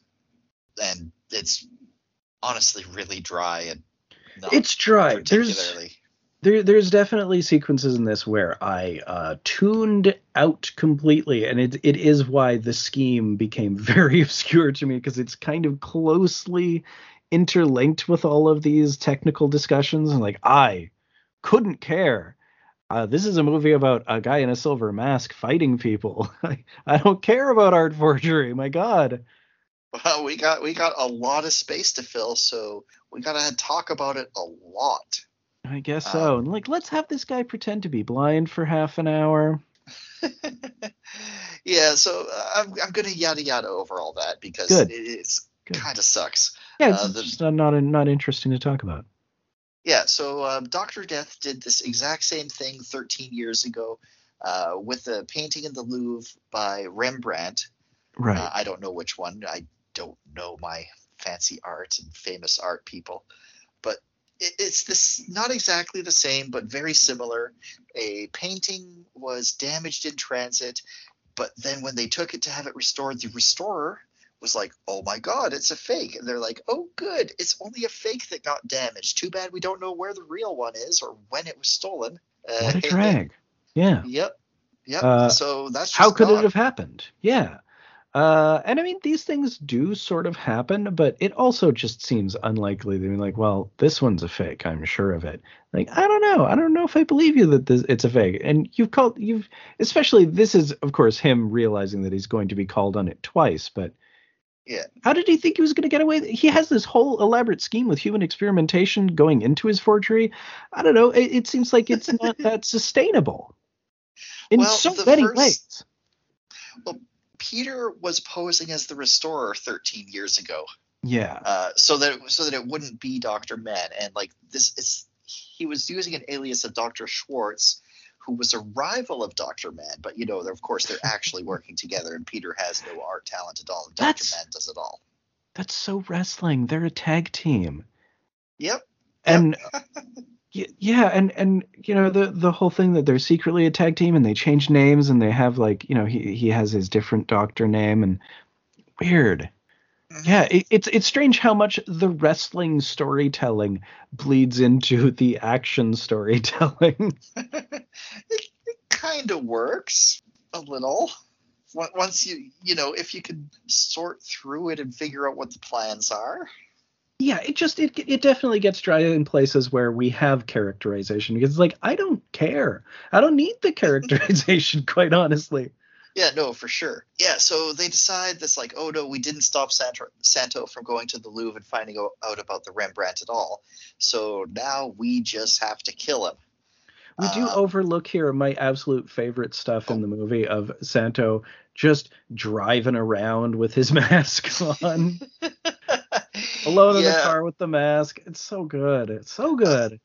oh yeah, the paparazzi following him everywhere. The villains finding out where he is because the paparazzi published his hotel room in the newspaper. Well, and he has fights scheduled wherever he's going to be. I like, Yep. oh man, yeah, I've been doxxed by my public celebrity schedule. What a shock. Did Interpol have not have anybody who like wasn't so high profile? Well, that's the other, we've dunked on the villainous plan quite a bit, but the Interpol side of it is equally dumb, and they're all doing stupid things because why him? Why? I mean, I guess he has a reason to be traveling. Yeah. It is the Superman thing where obviously, Clark Kent as a reporter can go different places, but Hmm. Santo doesn't have a secret identity. Yeah, he can't go undercover. No. He he doesn't have a Bruce Wayne mode. He is Santo 24/7.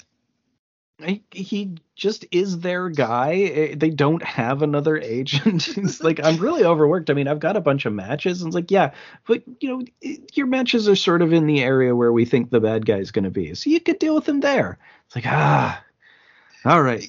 All right. Yep, he literally ends a match with like, "Hey man, should we celebrate your victory?" "No, I'm gonna sleep. I've got to freaking infiltrate the castle tomorrow." Yeah, I mean, I gotta get some shut eye.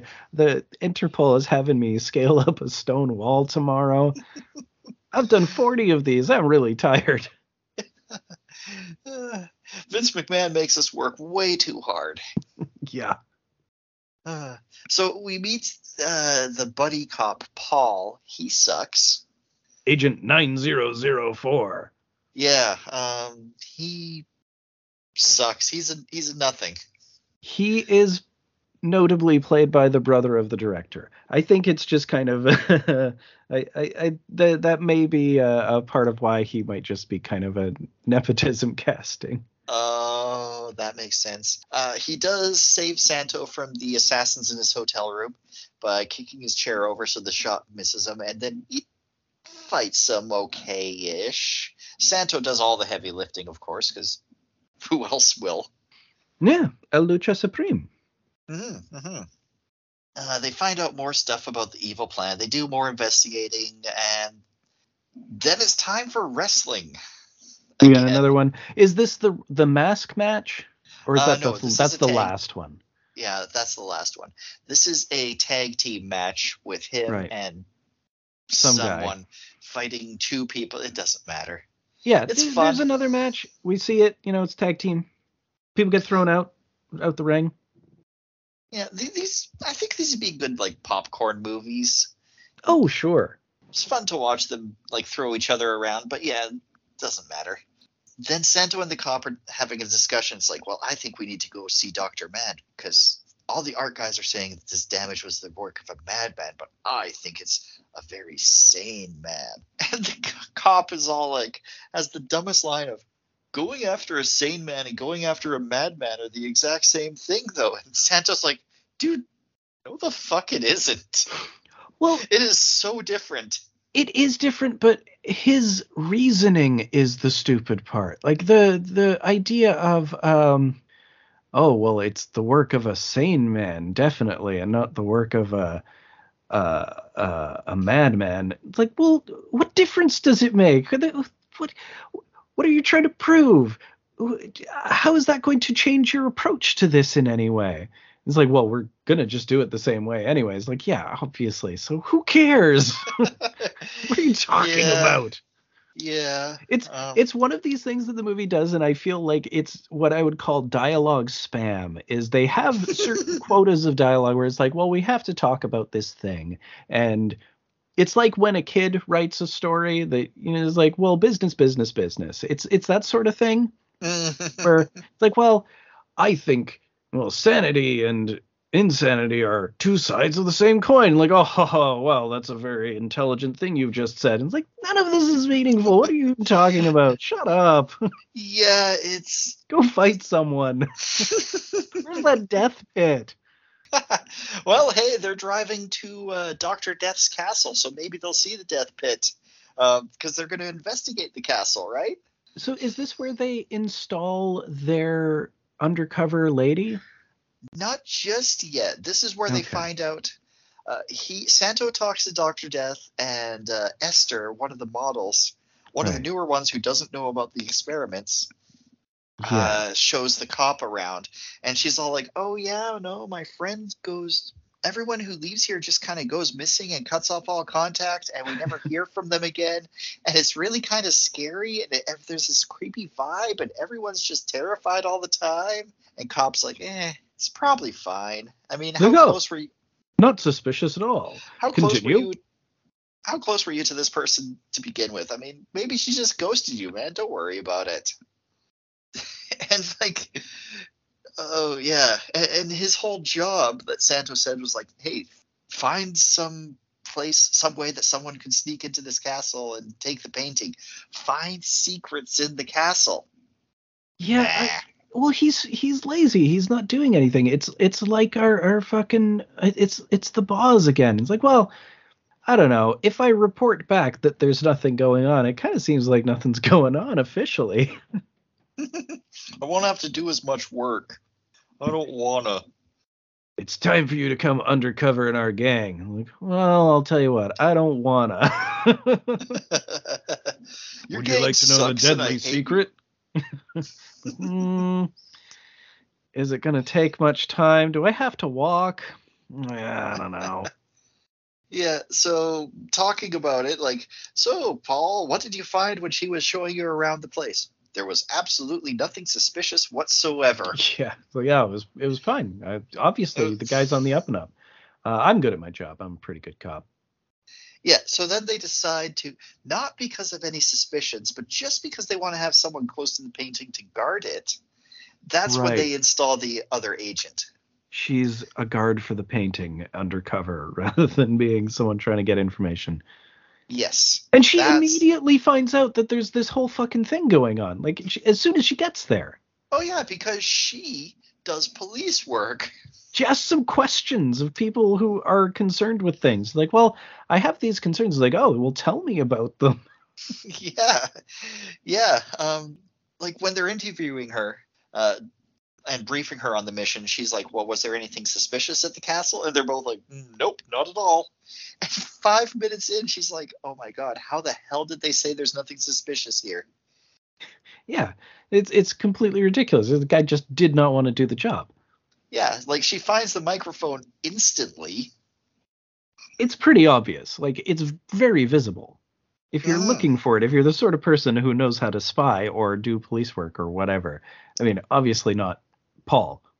No, no. So she's wandering, and she even finds the secret passages to the human experimentation lab. But, since no experiments are going on, it just looks like a regular secret laboratory. Why though? Yeah. He's a painter. I mean, I guess art restoration. No, I don't buy it. I don't buy it as an art restoration studio. No. And, like, he finds her in the secret lab, and she's just like, "Oh, I was looking for a book to read." Well, all of the like back and forth between her and these guys is so stupid because they keep finding these things that are kind of incriminating, as she is, but the things she finds are incredibly incriminating and are obviously bad, and they are realizing that she's a cop, but they don't say, well, she might be able to talk her way out of this. Yeah. Well, look, Peter suspects her, but Dr. Mann is like, "Oh, no, she was just down here looking for a book." In your secret laboratory that you can only get through secret passages? She's Peter fine. Don't worry about her. Peter suspects her to back up his blind thing. It's like, well, I could use this blind thing. This is exactly what I've been establishing it so much for. Oh yeah, so they're like spying on each other in the next scene. He's trying to get info out of her, but she's trying to prove that he's not blind. Right, and they have this bit where they're walking towards a branch, and she won't tell him that it's there until he physically runs into it with his eyes open. And he's like, "Come on, you have to tell me that there's branches there." I do Um, like the way he plays that. It's like, lady, you know I'm blind, right? Remember, you kind of got to tell me if I'm going to run into something. That's pretty rude. yeah, yeah. She's like adjusting her makeup with the mirror and shining like the reflection of the sun right into his eyes, and he's just like standing there trying not to blink. And then later complains to Dr. Death about how hard it was. Yeah, it's like, well, why were you doing it, dude? You're the one who makes this I stuff think up. she's trying to find out if I'm blind. No, Like, she's not. well, and also it's like, so why are you pretending to be blind, sir? It just kind of makes you more suspicious, doesn't it? Yeah, It's like, yeah. no, no, no, it's all part of the scheme. Is it though? I don't know. I don't know. But yeah, as he's telling the doctor that she's trying to find out that he's blind, or not blind rather. Yeah. They find her. They find her and Esther like trying to escape through the tunnels, and he's like, "Well, I guess that settles that." And he pushes a switch that turns one of the rooms into a gas chamber. Oh Right. fuck! A Yeah. gas See, chamber. this is what I'm saying. Okay. Dr. Okay. Death. Yep. Like Yep. it's All right. there in the name and it's there in like the character details, but then they just sort of never flesh it out and they just make him this nobody. Yeah, it's weird. Yeah, he learned about the gas chamber from that camp he was at. Yeah, we've never actually outright said it, but Dr. Robert Mangala, right? You know, Oh, I feel like Joseph, obviously the real Joseph. guy, but Yeah, yeah, it does kind of feel like that's what they're doing. they even ask at one point, "Is he German? He's Right. from somewhere in Central Europe." Yeah, he's come from Europe somewhere. He did some stuff during the war. Oh, Yeah, yeah. Ooh. related to the military it was. The military. The Which military of an military in Central? unspecified European nation, you see. Which one? Oh, an unspecified one. We don't talk about it. Yeah. Oh my god, I didn't even. Holy shit. Yeah, so Peter's like, okay, well, I've obviously got to capture her and get the information out of her. So he threatens her with scorpions, Oh, yeah, and that's kind of fun. They're yeah, extremely venomous, even though they're extremely tiny. yeah, and she stands her ground. She doesn't give up anything. She's like, yeah, I was just wandering around. You said nothing was off limits, so I just went wherever. And the radio in my car, I just like radios and I all just this have a really stuff. fancy radio. What's your problem, dude? I'm a reporter. I have to report stuff back. Didn't she have something like that? That there was a reason why it was a two-way radio? I don't remember. I think it had something to do with her work, but yeah, Yeah. it was basically like, yeah, come on, I have a fancy radio because I'm a cool chick. What the hell do you want? You're shaking scorpions in my face. What's your problem?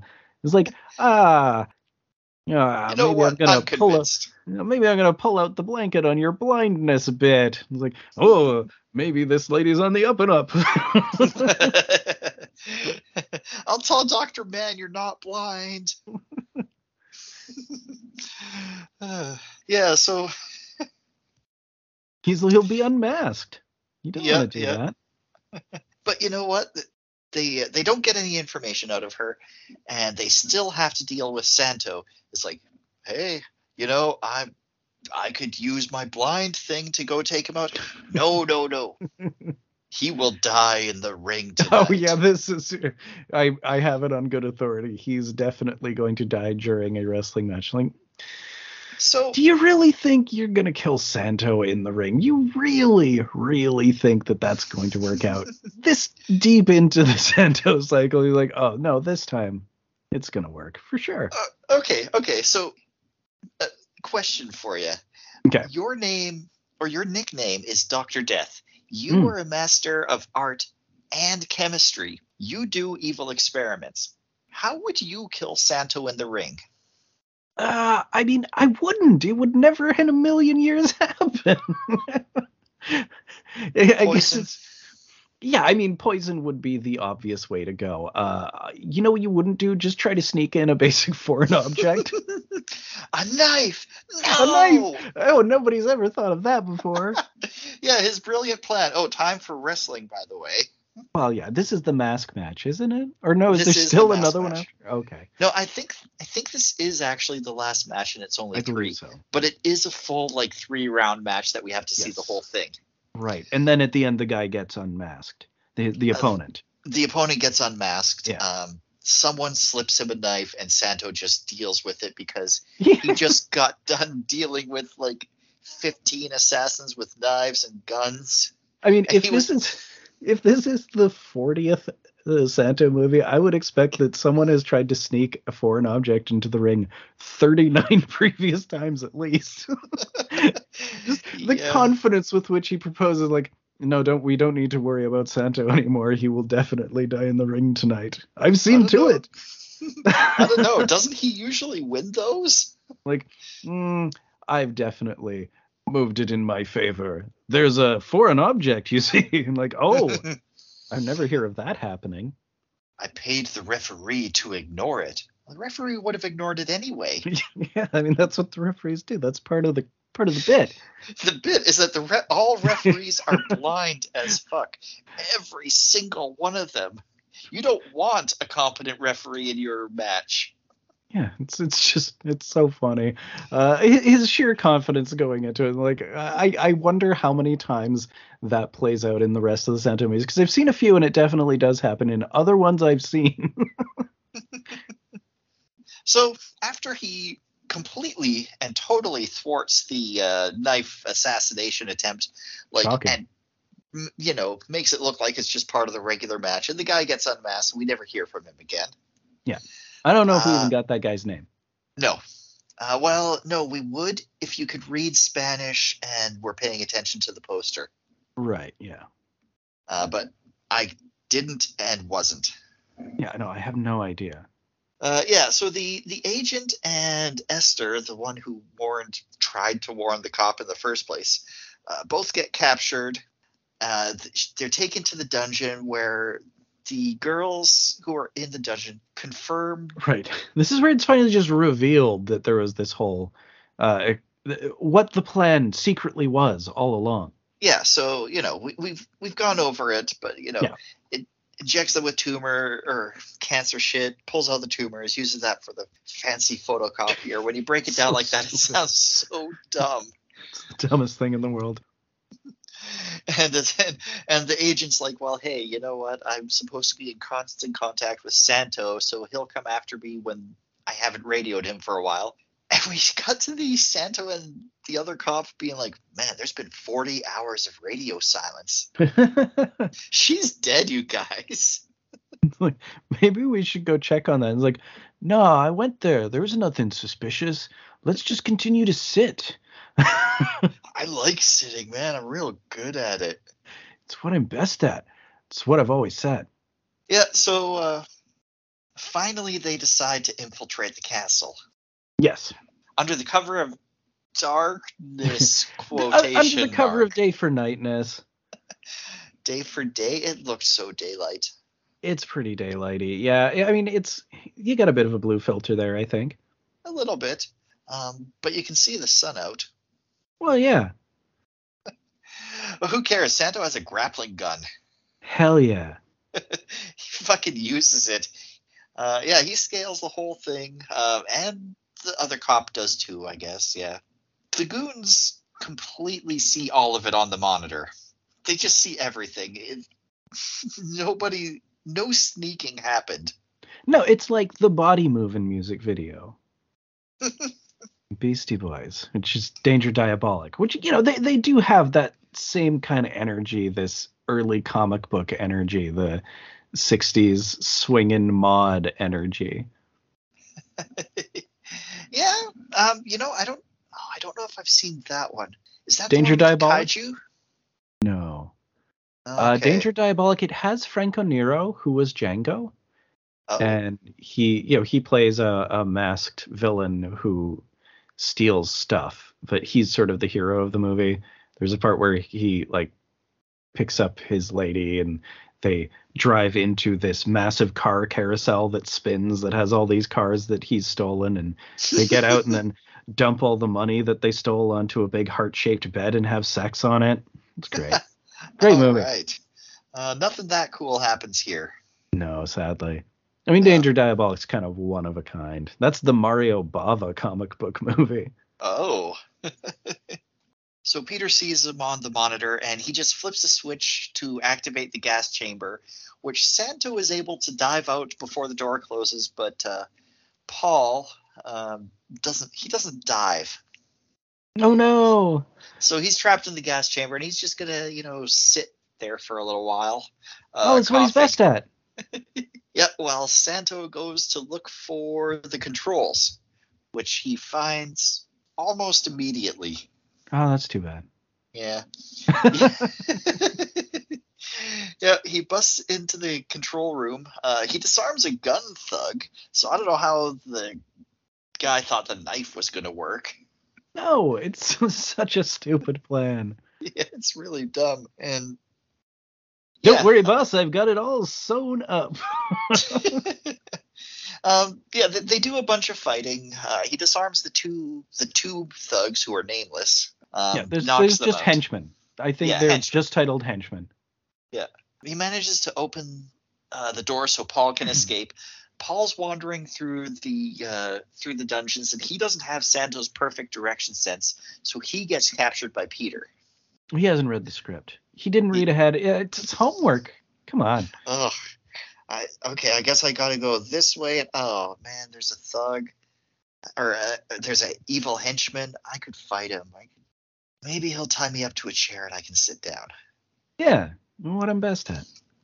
Yeah, he does not tie him up to a chair. He just ties him up standing and explains. Oh, his only weakness. Yep, he Having to get explains the off his evil. lazy fucking cop ass.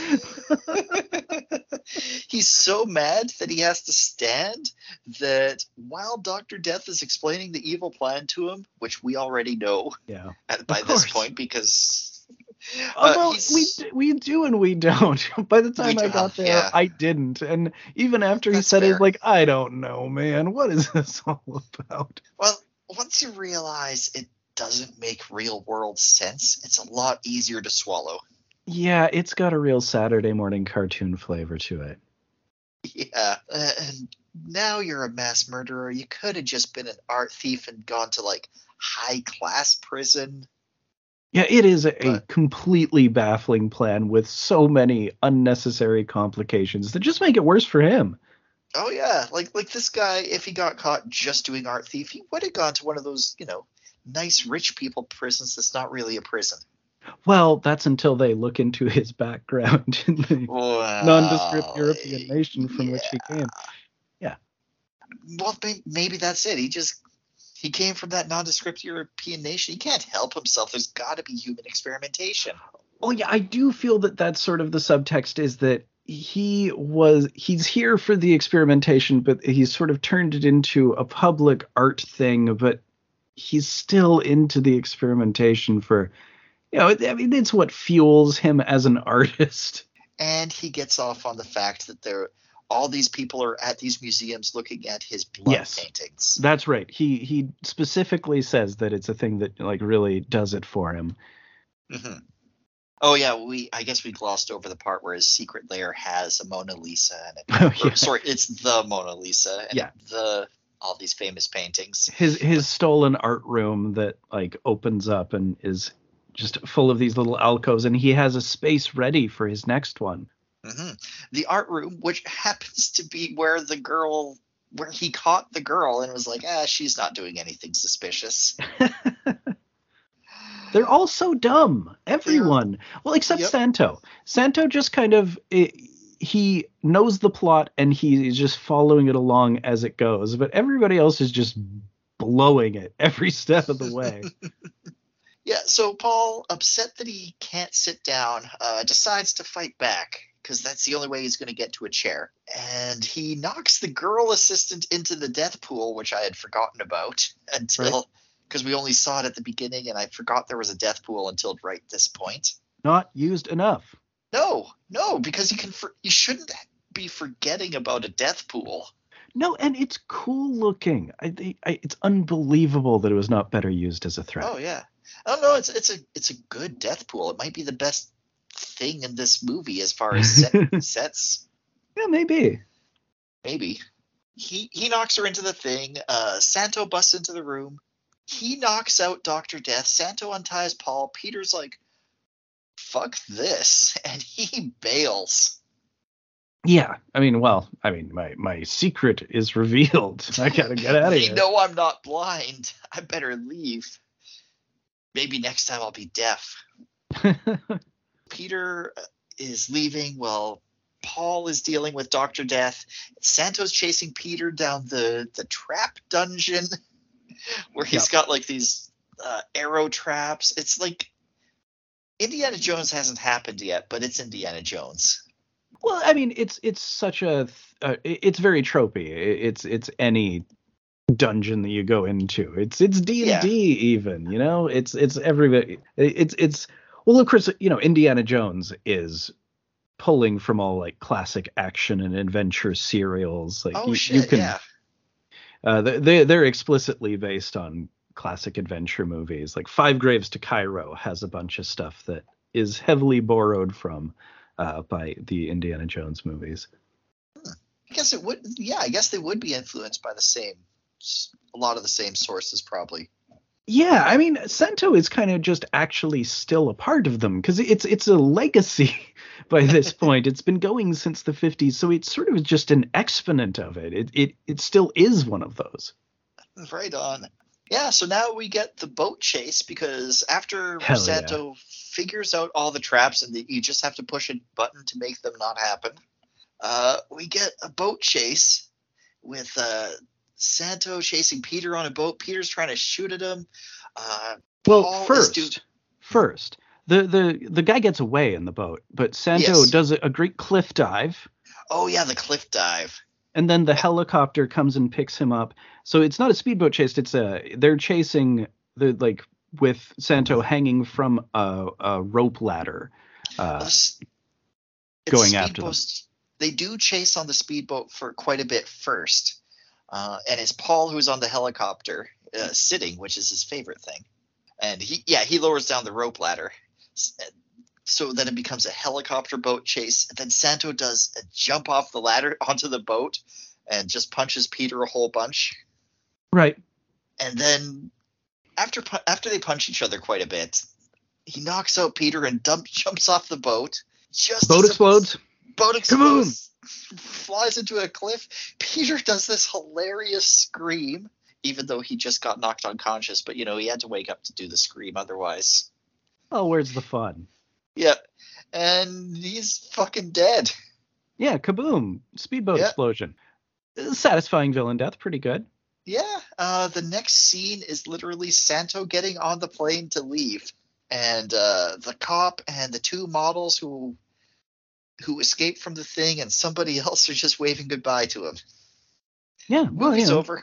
Santo's got other fights. Man, he's got contracts. He doesn't have time to celebrate. Yeah, man. This poor guy probably doesn't sleep at all. Yeah, it's a busy life being Santo. That's why there aren't many movies after this. This is near the end of the cycle. There's only like 4 or 5 others after this. Oh, really? I think pretty near the end. He retired in 81 or 82, I think. Oh, wow. So, I mean, going since the 50s. That's a really long time to be a wrestler. I mean, only fucking The Undertaker also does that. Like, The Undertaker's been doing it for way too long. Oh, yeah. Well, he's been doing it since the 80s. So like 40, at least the 80s. So 40 plus years. I think it's the early 90s or very late 80s, because I do remember him being part of it when I was watching it when I was young. Yeah, and he only retired like a couple years ago. Yeah. So Santo retired in January 1984. Oh, wow. So he could have fought Hulk Hogan, theoretically. Yeah. Theoretically, if Hulk Hogan wasn't a fucking racist. Oh, Hulk Hogan sucks.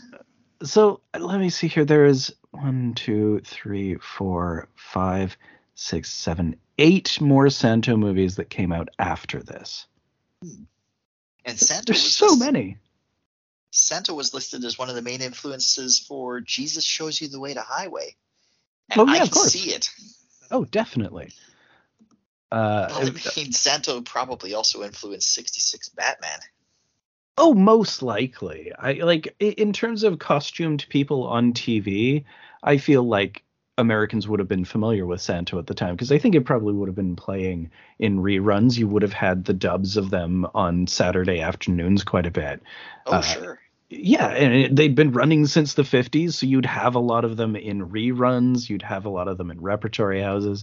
Yeah, I would think probably Batman borrowed a lot from Santo. And here, I feel like it's kind of borrowing some of it back with sort of the go-go energy. Oh, man, like the scene of him dangling from the rope ladder immediately reminded me of Batman. Yeah, totally. No Santo shark repellent, though. Not in this one, at least. No, not in this one. But a pretty good time. It's not high art or anything, and it does definitely drag when we get into so much explanation. And everybody's plot is just held by the thinnest of threads that if you pull it, the whole sweater's gone. Oh, we skipped over so much exposition. That's because it completely doesn't matter. It's so incoherent. Do you want to know like the actual methods that they use to find out if a painting is counterfeit or not? No. You'll find out. Well, and I guess that's the biggest problem, is that they have so much elaborate detail around stuff that A, doesn't matter, but B, doesn't make sense, because like all of the plot is nonsense, and the closer you look at it, the less sense it makes. So why are they spending so much time explaining the details of how stupid this is? It's just like, oh, I'm turning in circles. And I'm sure that their methods the explanations aren't even correct. No, I don't think so. But yeah, it's all part of that Saturday morning cartoon energy, but it's just like expanded out a little bit too long. It does feel padded. You could leave in the wrestling and take Hmm. out the exposition, and this would be a really fun hour-long film. Yeah, the lucha is totally essential. You have to have it in there. You know, if you were taking out a lot of exposition and shortening it, maybe you could take at least one of those fights out. But keep the mask match, keep the tag team match. Maybe you Yeah, don't need the other one. Uh, yeah. but yeah, it's a good time. I like Santo a lot. I so love just watching him do stuff in the mask that's just totally mundane. There is a part that we didn't mention. I think it's when he has met up with the guy and he's getting his assignment because it's just after him doing a wrestling match and he comes out of the shower and is toweling off but with the mask still on. Oh Yeah, yeah, yeah. yeah, I love that. Hmm. Hilarious. It's like, Yeah, yep, he showers with the mask on too. yep. Probably sleeps with it on. It must smell fantastic. I wonder if he just has multiple, like a full closet full of just Santo masks. Oh, I'm sure Santo actually did because he really Oh, did. oh yeah, he He would have to. he's Yeah, and he's such a major public figure. People would recognize him all the time.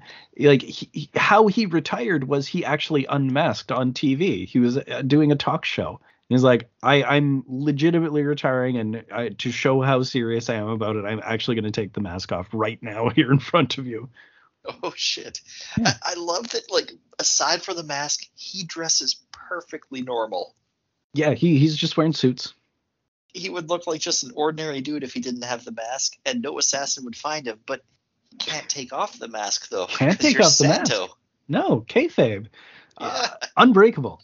Uh-huh. Yeah, a very strange feeling to all of it. Like everything has to be created in a certain way to fit the reality of the movie, but the reality of the movie is so strange that everything around it gets warped around it. And then, we're so deep into this universe at this point, 40 movies deep, that they don't recognize that any of it's weird anymore. So it just gets that much stranger. Yes. Yeah. It's not like Santo's on the case. What? Santo the wrestler? It's Santo's on the case. Not Santo. Like, oh, Santo, my goodness. Oh, we're in trouble if he's Santo's on our the guy. case. Yeah, Santo, like he's the only guy. He's all Interpol seems to have. He's Well, really and busy. Paul. Yeah, there's And the Paul, I competent guess. female agent. That's true. She sort of does some stuff, but she gets captured and they don't really have any support for her. They get her out, I Eventually, guess. yeah, they got lucky. Yeah. Got lucky that it was like a long-term plan and not sort of an immediate kill kind of thing. Oh yeah, Yeah, yeah. The tumors have to grow for 5 months before you can harvest them. So right. they have to hold this agent in the thing for 5 months. Yeah, extremely elaborate plan for extremely limited outcome. Bizarre, total mess.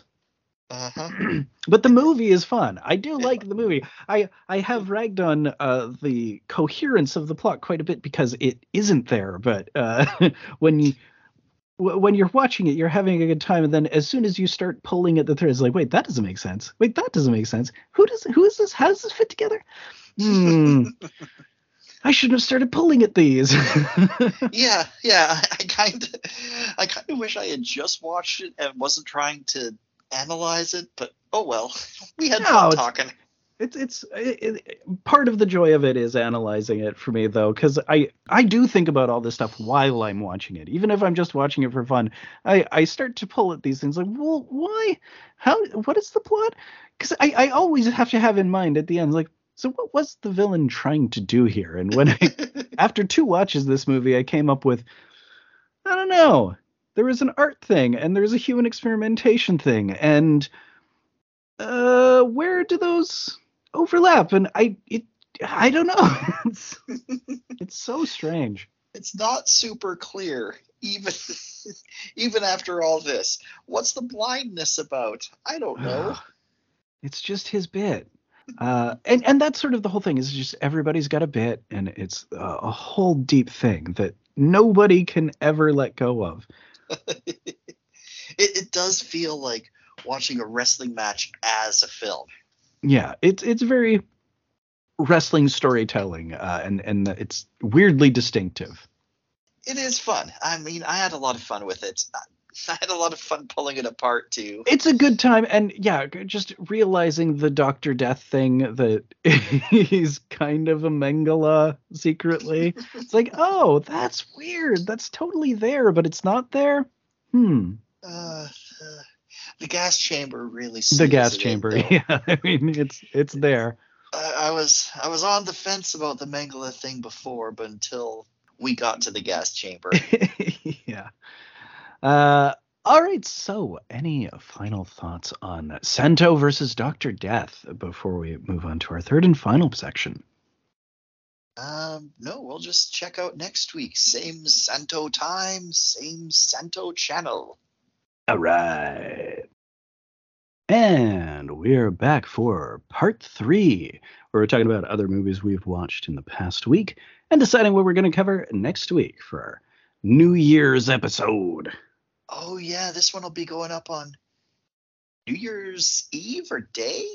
I think it's New Year's Eve, I believe. Something like that. Pretty close to that. One of the two. Yeah, it's one of the two. So we've got, I believe, 11 pictures to choose from here.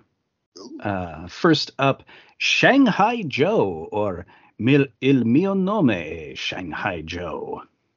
Oh, you linked me some pictures or some short clips of this one.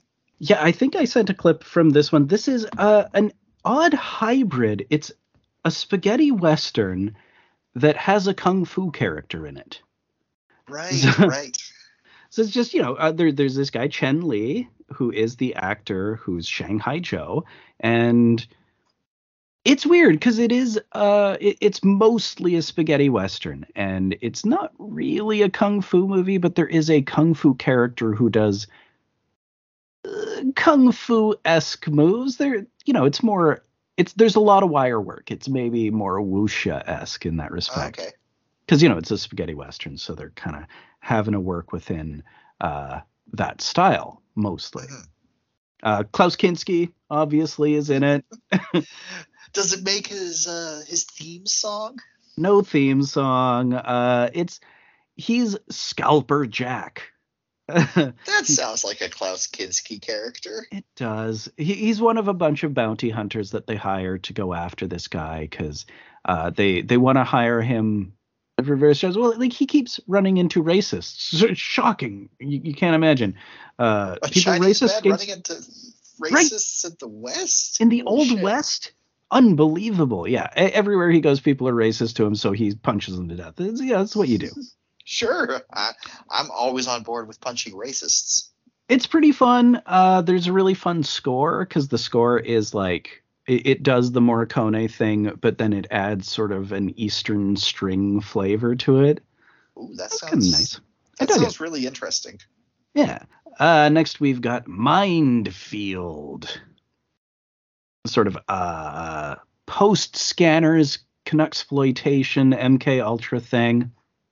Okay. I don't know if it's just me and the resolution that I'm looking at of the image, but the thumbnail for Mindfield looks like Elon Musk.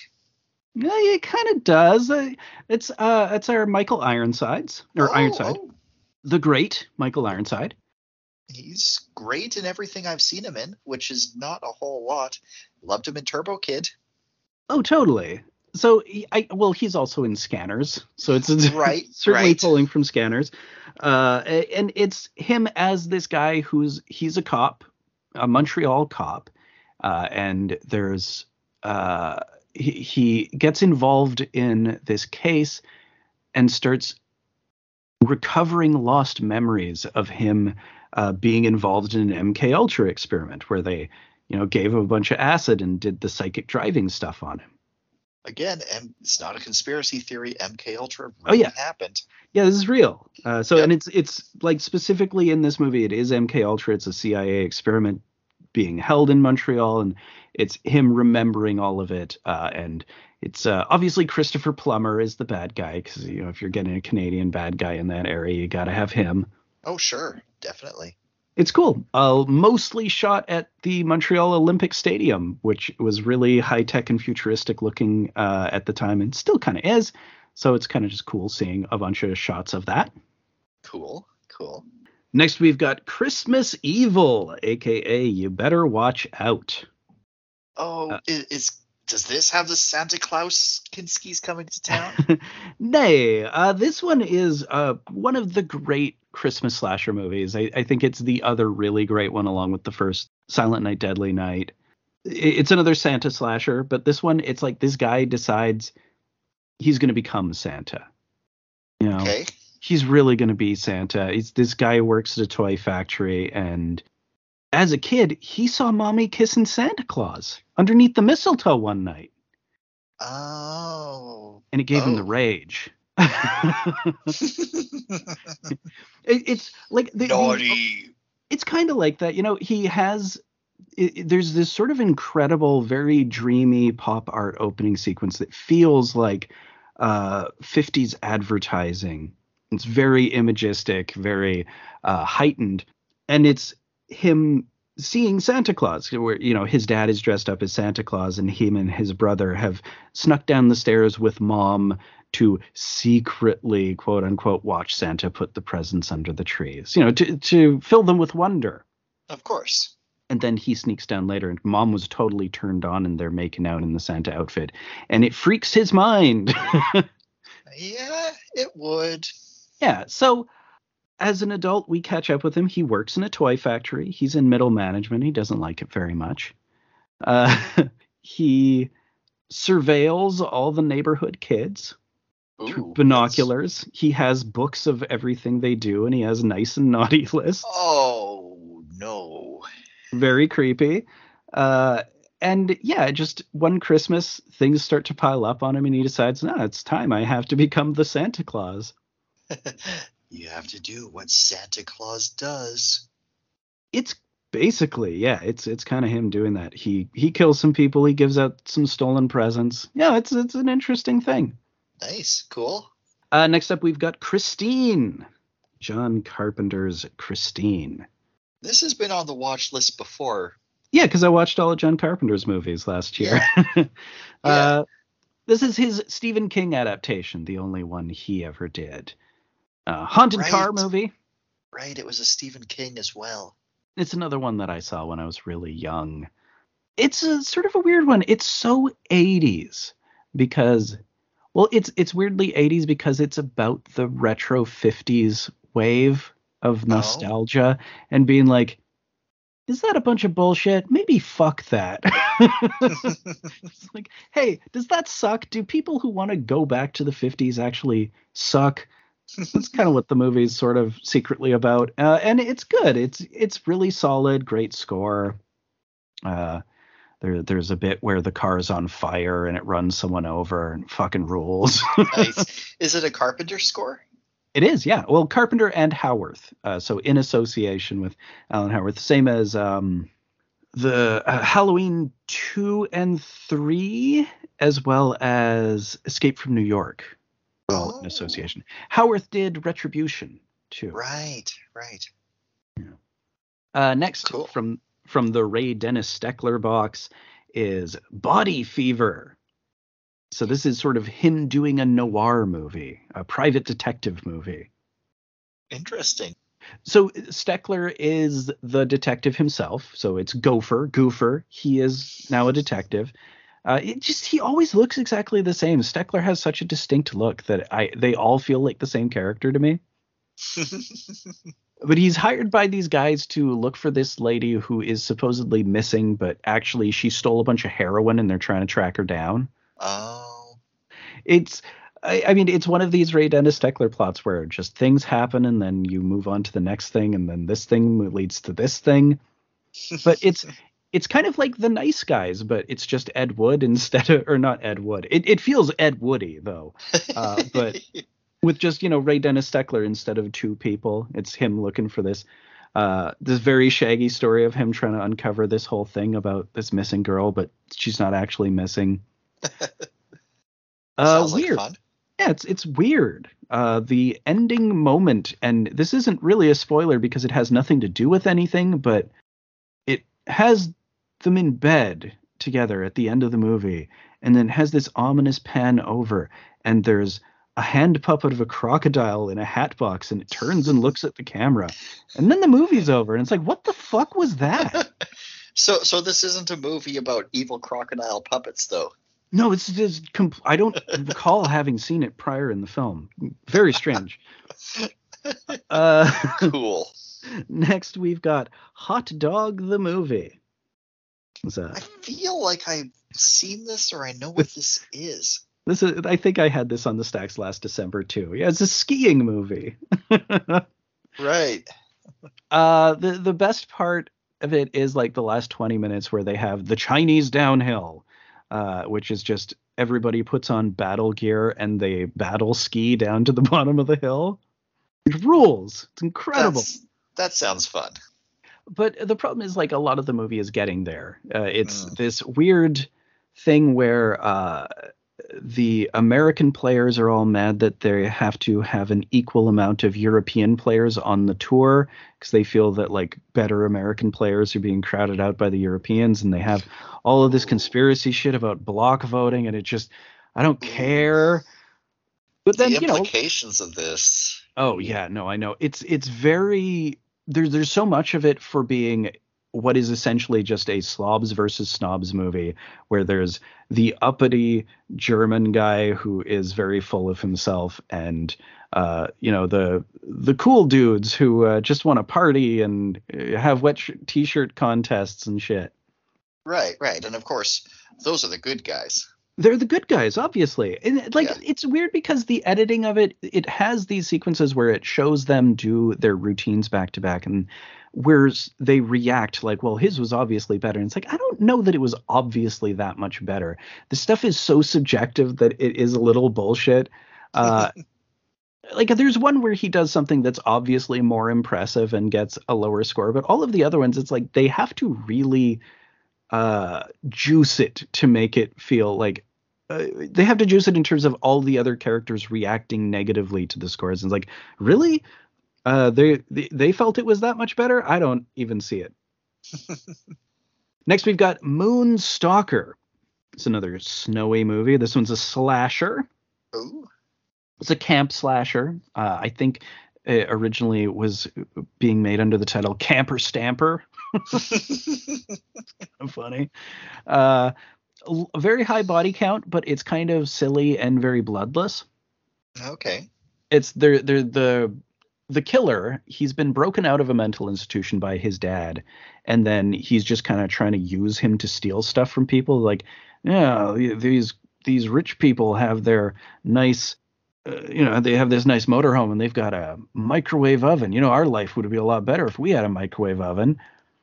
So he tries to get them, go kill all of them and so they can get a microwave oven. And then as the dad is hauling the microwave oven out of the camper, having murdered these people, he has a heart attack and falls over and dies. So the guy just, he's left loose to go on his spree. I'm just imagining Homer telling Bart to go kill Flanders and take his lawnmower. Yeah, it feels kind of like that. Or if it were Hugo rather than Bart, right? Hugo chained up in the attic. You're right, yeah. Yeah, and there's a camp counselor training camp nearby, obviously, so he's got to show up there. Take him out. Remember, camp counselors, don't have sex while children are drowning. Yeah, it turns into a whole big thing. 101. Next, we've got Passion Fever, which is the next from the Doris Wishman box. This is one of the ones where she got these Greek exploitation movies that she had no soundtrack for, that she just decided to dub her own conception of whatever the movie might have been about. You could have told me that was what her other movies were too, and I'd believe you. Way.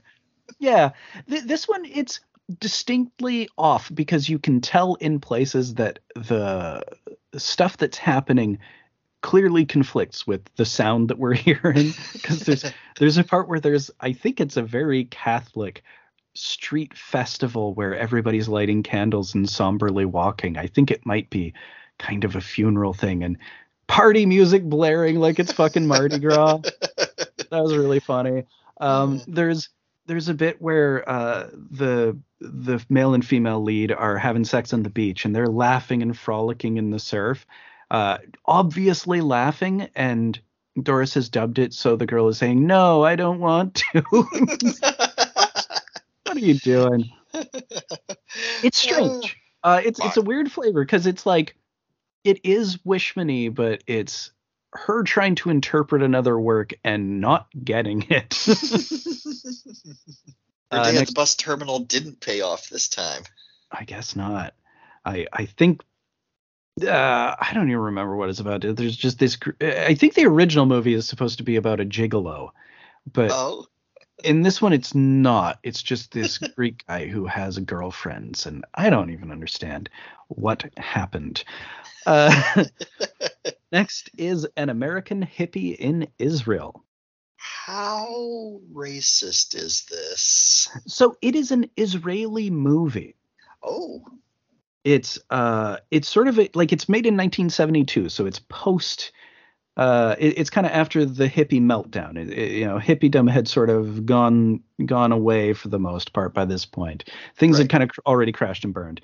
It's an autopsy of the hippie lifestyle in a weird sort of way. Oh, that sounds interesting. So it's made in cooperation with the Israeli government, and I think that's really key in how they're portraying it, because obviously the hippie is an interesting figure to people in Israel where there is mandatory military service, where the hippie ethos is very centrally anti-war. Right. So it's this American hippie. He shows up in Israel and he's really charming and he gets all these people to follow him. And it sort of turns into like he's maybe going to start a cult, even though he has these machine gun toting mime assassins after him occasionally. So they show up and they murder everybody in the building except for Hippie, his girlfriend, and this other couple. So they decide they're going to go and live on an island. And they're driving down the coast and they see this island that it's not far off. You can swim to it. You can take a little raft to it. And they take very little supplies. take just like a couple bags of supplies, take a small raft, and they go over to they boat over to this small island that's rocky, obviously can't sustain anything. Yeah. And they are so proud of themselves. They're screaming, "Free, freedom, freedom, free," at their car, which is on the mainland. So anyone could come up to this island at any time and arrest and or murder them. Oh, absolutely. The thing is, they just get really hammered and shout about their freedom, and their boat drifts away and they're stuck there. And Hippie's like, "It's all right, I got this. I'm going to swim across." And there's sharks, so he can't swim across. Oh, no. And then it turns into just the world's dumbest version of Survivor, where just nobody knows what they're doing. They didn't bring any supplies. They're just like all mad at the hippie because like, why did you get us into this situation? And one of the dudes only speaks Hebrew. So he is just furious with the hippie, but they have no way to communicate with each other. Oh. Strange movie. Not very good, but fascinating. All right. A really interesting thing, like there is this great dream sequence that the hippie has where it's like literally they're in a car all driving, and even though no one actually specifically mentions drugs, there's a part where they're driving and he's like, "All right, I'm gonna go space out," and he just like leans over and it goes into a bizarre dream sequence where it's all really obvious symbolic sequences of just like people shooting at each other down a line and all falling over. And there's a part where there's these two giant robots with tape decks for heads that he beats with a hammer. Sure, okay. Weird. So after that, I figured let's watch an actual counterculture film, although not really hippie. But we got No More Excuses, and from the Robert Downey Sr. box. Oh, right. Haven't touched that in a while. It's a very short movie. It's less than an hour. It's sort of him.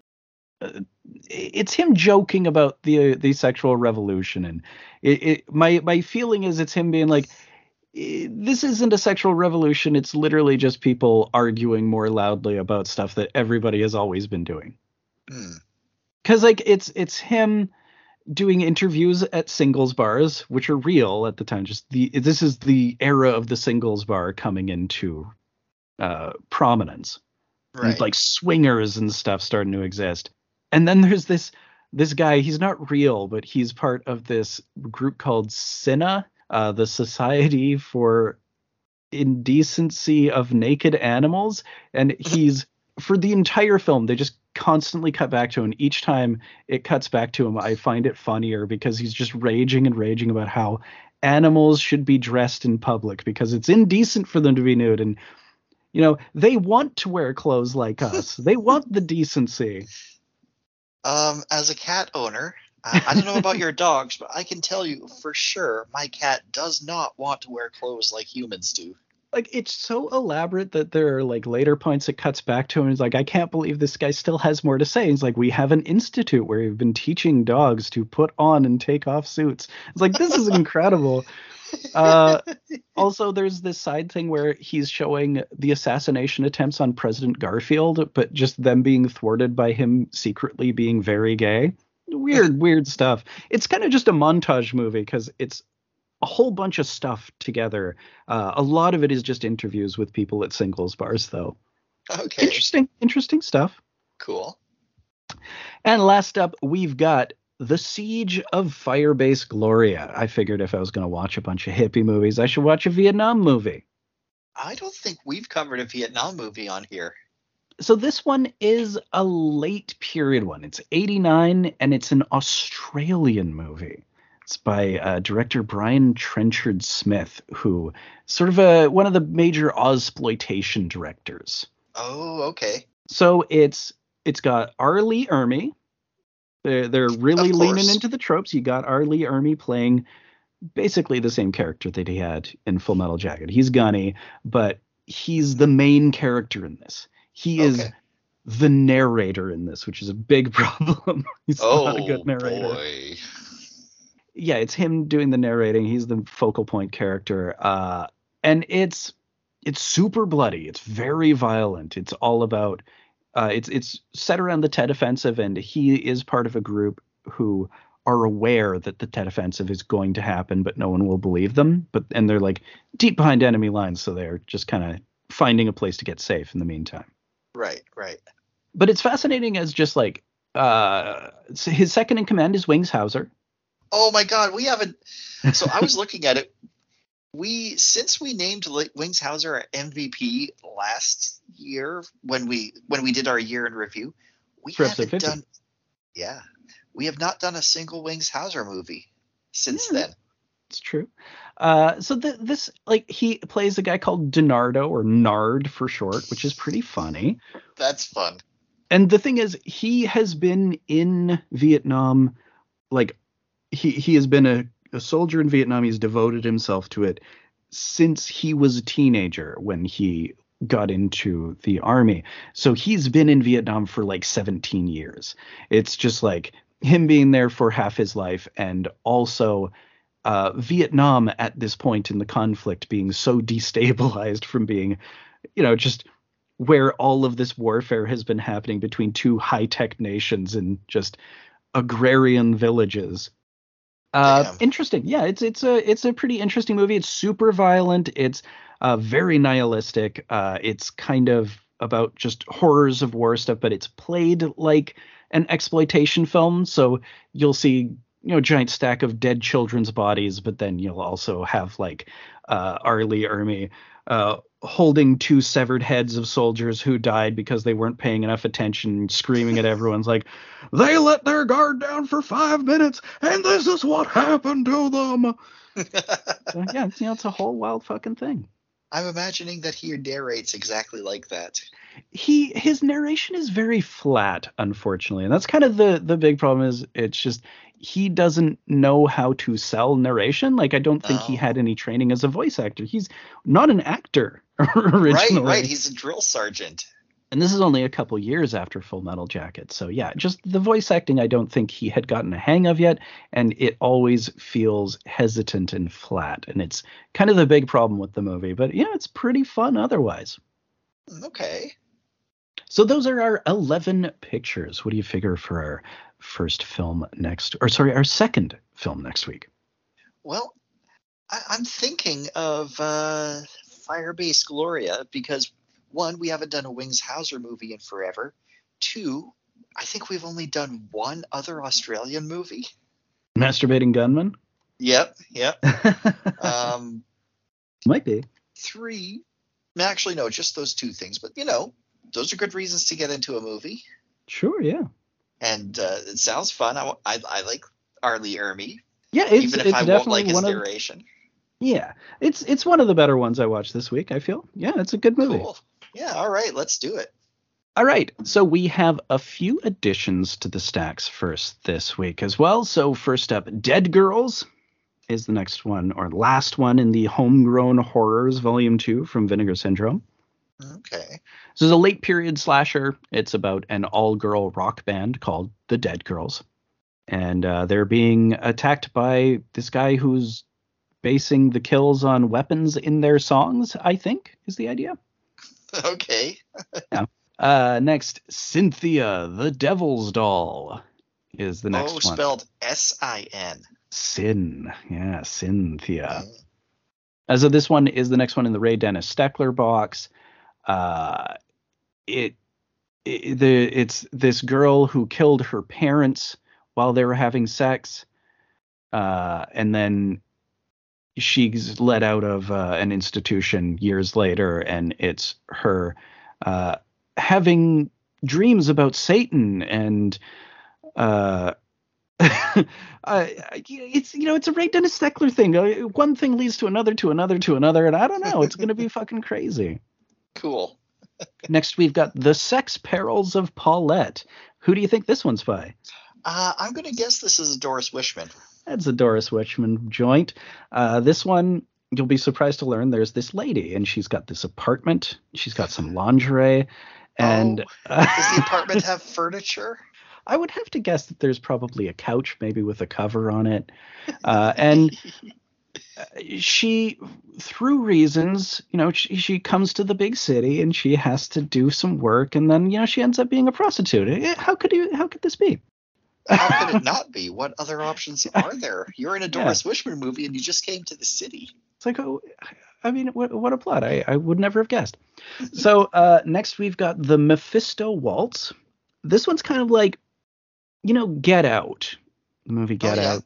But think like the plot of Get Out, the body switching thing, and without the race stuff. Like if we kind of removed any social commentary of that regard, made it like a body switching thing, but just, how about sexy young Alan Alda? Everybody really wants to be Alan Alda. Get their hands in that body.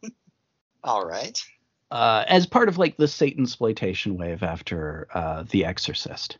Oh, okay. So instead of using hypnotism, I guess using satanic ritual for body switching. Right. Yeah. As you do.